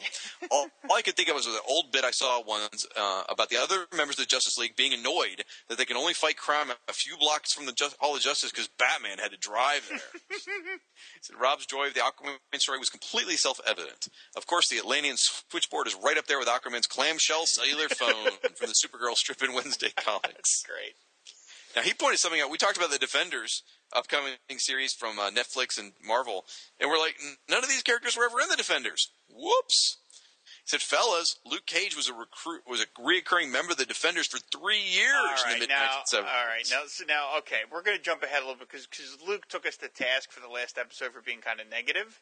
and he was saying that, like, you know, we weren't giving DC enough credit for their shows in development. And I take him at his word. I think he's right about that, because we were giving Marvel a bunch of credit for a bunch of shows they haven't produced yet, while we were sort of not giving DC credit for shows they still have in development. So I think he's right on that. But I'm calling shenanigans on saying Power Man was part of the Defenders. Okay, yes, maybe he was. But I'm saying by using those 4 characters and then calling it the Defenders is ridiculous. The fact that Power Man was a member for 3 years. I'm sorry. That's like saying we're going to do 4 new shows. DC's going to put out 4 new shows. Nightmaster, Jason's Quest, Sugar and Spike, and Nuklon, and call it Justice League. I mean, yeah, technically Nuklon was in the, I mean, if you're going to call something the Defenders, it really should be any of those core characters, of which Power Man was not. But, you know, okay. Fair enough. No, that's it. I'm sorry. That's it. I'm really looking forward to the Power Man show. Of the 4 shows, that's the one I'm looking forward to the most. Now, you know, in hindsight, was it Power Man or was it Luke Cage? Oh, it was Luke Cage. Well, okay, anyway, good. Luke Cage. Well, there's a new Power Man in the Marvel Universe. Okay, I mean Luke Cage. Yeah. Luke Cage rocks. I hope they make it look like a 70s blaxploitation movie. That'd be awesome. Oh my God, that would be so awesome. Walk at you. All right. Heard from Little Russell Burbage from Hub City, Illinois. Over on... Somebody's going to start figuring this crap out sooner or later. Nobody said a word. Anyway, he says, I have to disagree with the majority of Firestorm fans out there when I say I hated Firestorm number 4. I hated it so much that it was the last issue of Firestorm that I ever bought, after having picked up the original ongoing and all the backups in Flash and enjoying those. See, I was a huge JLA fan, still am, and I had my copy of The Amazing World of DC Comics number 15, which explained some of the JLA bylaws. Sad soul. Anyway, in that, there is very clearly a comment about the members all have to be full-time superheroes and above the age of 21, or something like that. I don't have a copy handy at the moment. I figured you had like tattooed on your arm or something there, Russell. Anyway, so when Firestorm shared his dual identity with his teammates in this issue, I fully expected some additional scene, either here or in JLA, where they addressed the issue of his age. But what did happen? Nothing. Not a blame thing. In fact, the JLA disappears from this issue entirely. They not only call in not only do they don't call in Ray Palmer to help Professor Stein, they allow Firestorm to go back and handle Killer Frost all by himself. Well, mostly. This is stupid. Stupidest moment when Ronnie and Russell and Red Tornado go after Kurt Holland. Don't you think Superman or Wonder Woman have gone instead?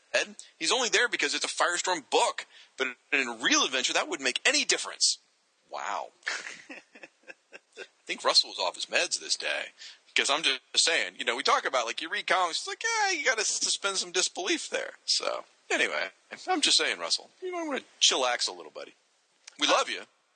Yeah, he comments on the Shrine about episode 68, Firestorm Classic again. So talk about Aquaman this time. He says, unfortunately, I have to agree with Rob here. Oh, unfortunately. Aquaman 24 could very well have been told in approximately 6 pages. Aquaman wakes up, Volko shows him where they are, Ice Chair tells Arthur the past events, Aquaman ready to go again, the end. By the way, since Orin and Atlan were brothers, Arthur is technically related to both the villains and the heroes. Kind of stupid, that. Also, I never really thought about this, but Chag, your theory that Mira was related to the Royal Throne, well, now that we know that Aquaman is too, that means they're related and they're doing it. So maybe that's... Ooh, well, wait. If Aquaman's the son of one king, yeah, and Mira's the son of the other king, who were brothers. Yeah, but it's like 1,000+ years ago. Well, maybe that run that's okay down in Florida, but in the rest of the country, it's Luke Dobb, the dastardly creative Luke Dobb, on Facebook comment regarding Aqualad and Tusky. He did a wonderful drawing of Aqualad and Tusky. We'll put it on the Tumblr, of a boy and his walrus. It's really very, very, very beautiful, as everything is that Luke does. Which led to this little ditty about Merc and Doreen, 2 of the worst supporting cast the world has ever. No. Oh, I'm sorry, I'm jumping ahead. Little ditty about Merc. Yeah, I got to sing it like I refuse to sing it. Yeah. 2 of the worst supporting cast the world has ever seen. Merc's a renegade road guard. Doreen's fat perm can't bring the boys to the yard. All right, done. Yeah, I begged Luke to really do this song for like months. Poor Luke. He's getting all these messages from me on Facebook. So have you written the song yet? Yeah. I need this, man. I need this. See, Rob got an Aquaman song. Come on. But, you know, I did get the Amazing Firestorm song, so I'm not knocking it. Right. Well, we also want to give him his award. That's right, folks. The long absent and much coveted Steam Award goes to Mr. Luke Dobb, the most dastardly creative man alive, for his mashup photo of his dog Rory in a Firestorm costume. Awesome. So I will put that up on the Tumblr as well. And congratulations to Luke Dobb. Rory's a bad little boy in that he tore up Luke's copy of Hey Kids Comics. Oh my Well, gosh. he's a puppy. Puppies eat things, Really? so. Now, we're running short on time, but we do need to bring something up. All right. Yeah. What I call the Great Earth 2 Aquaman debate. We're not going to get into this at this point. However, needless to say, I compiled all the comments about the Earth 2 Aquaman that we got. It's 9 pages long, just the Earth 2 Aquaman comments. The vast majority of people say, because what this happened, if you don't know what we're talking about. Please.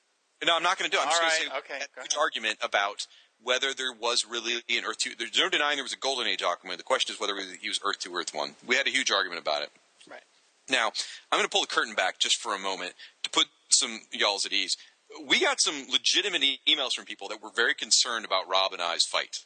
Because we went toe-to-toe, and there was a lot of screaming. There was a lot of me acting like an infantile teenager saying, no, you're wrong, kind of thing. Just so you know, that argument was purely for fun.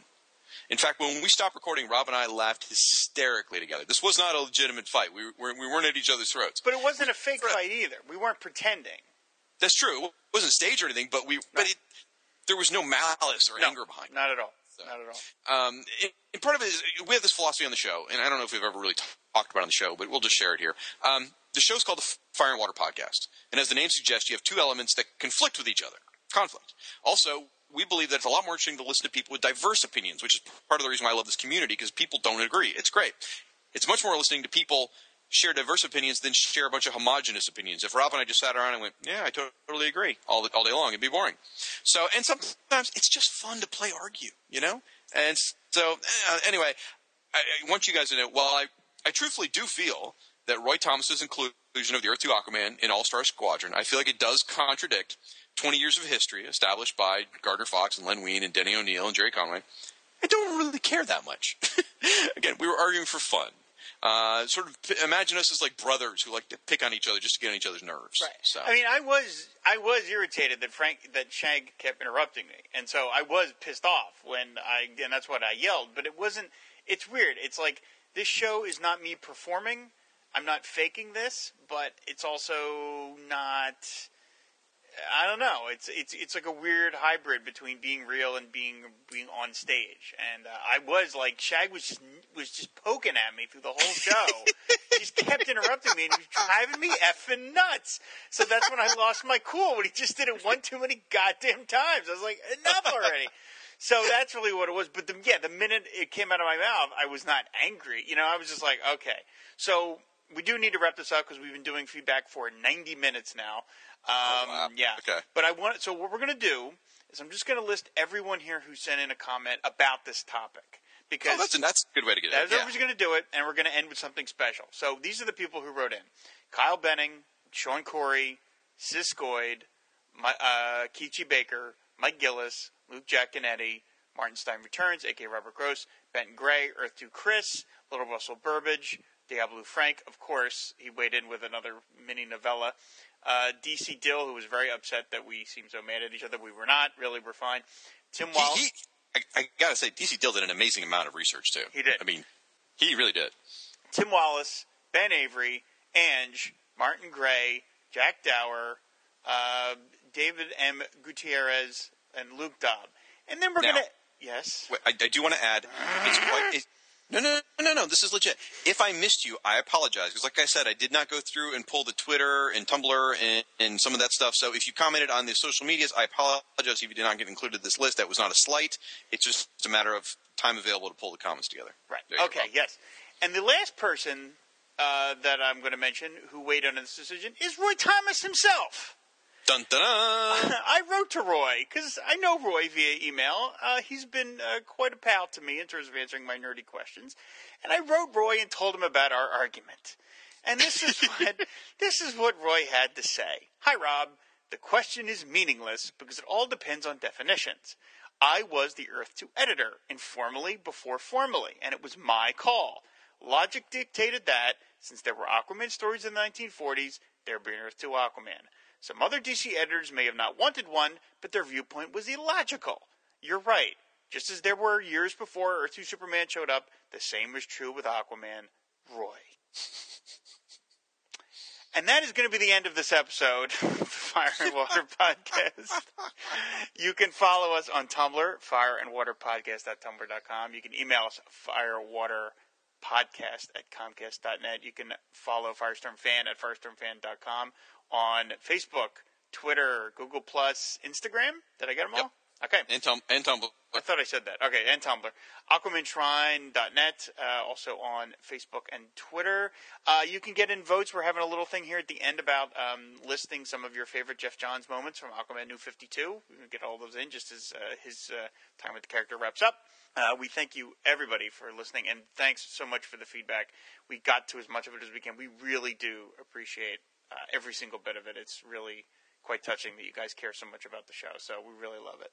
Single best podcasting listening community in the cosmos. Absolutely. So fan the flame and ride the wave, and we will see you next time. Bye, guys. Bye.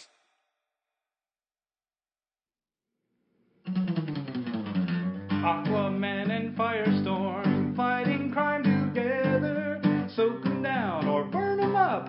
No one does it better. Whenever you find trouble, they'll always be there to catch them in a bubble or even torch their hair.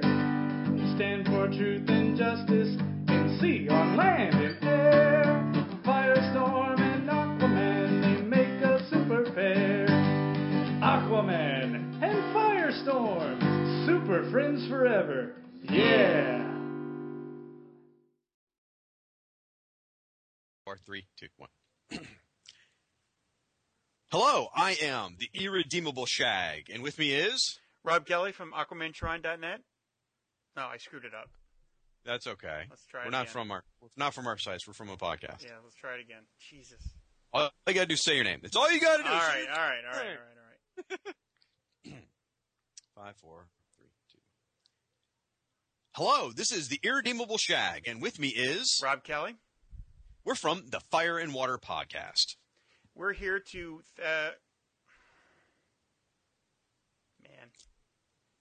Hello, this is the Irredeemable Shag, and with me is... Rob Kelly. From the Fire and Water Podcast. And we're here to wish the Lantern Cast a happy 5th anniversary. And to Little Chad Bokelman. Yes. Now what? Supposed to do the Orange Lantern I thing. can't. Oh, God. You want me just to do the whole thing? Yeah, I do. I really do. I can't. It's. You know what? This is performing. I can't perform. Okay. You can just say your name. Can you do that I much can for do me? that. I just can't do the rest of it. The rest of it is like, I can't do it. I can't. I'll hold your hand. It's okay. You know, for an artist, you really should be able to do this kind of stuff. This All right. has nothing to do with that. What are you talking? Two completely It's separate all right brain kind of stuff. No, that's it's ridiculous. This should go on the friggin' end of our show. All right. 5, 4, 3, 2, 1. Hello, this is the Irredeemable Shag, and with me is... Rob Kelly. We're from the Fire and Water Podcast. We're here to wish the Lantern Cast a happy 5th anniversary, and, of course, to Little Chad Bokelman. And in honor of your anniversary, we're going to recite a Lantern Oath for Fly.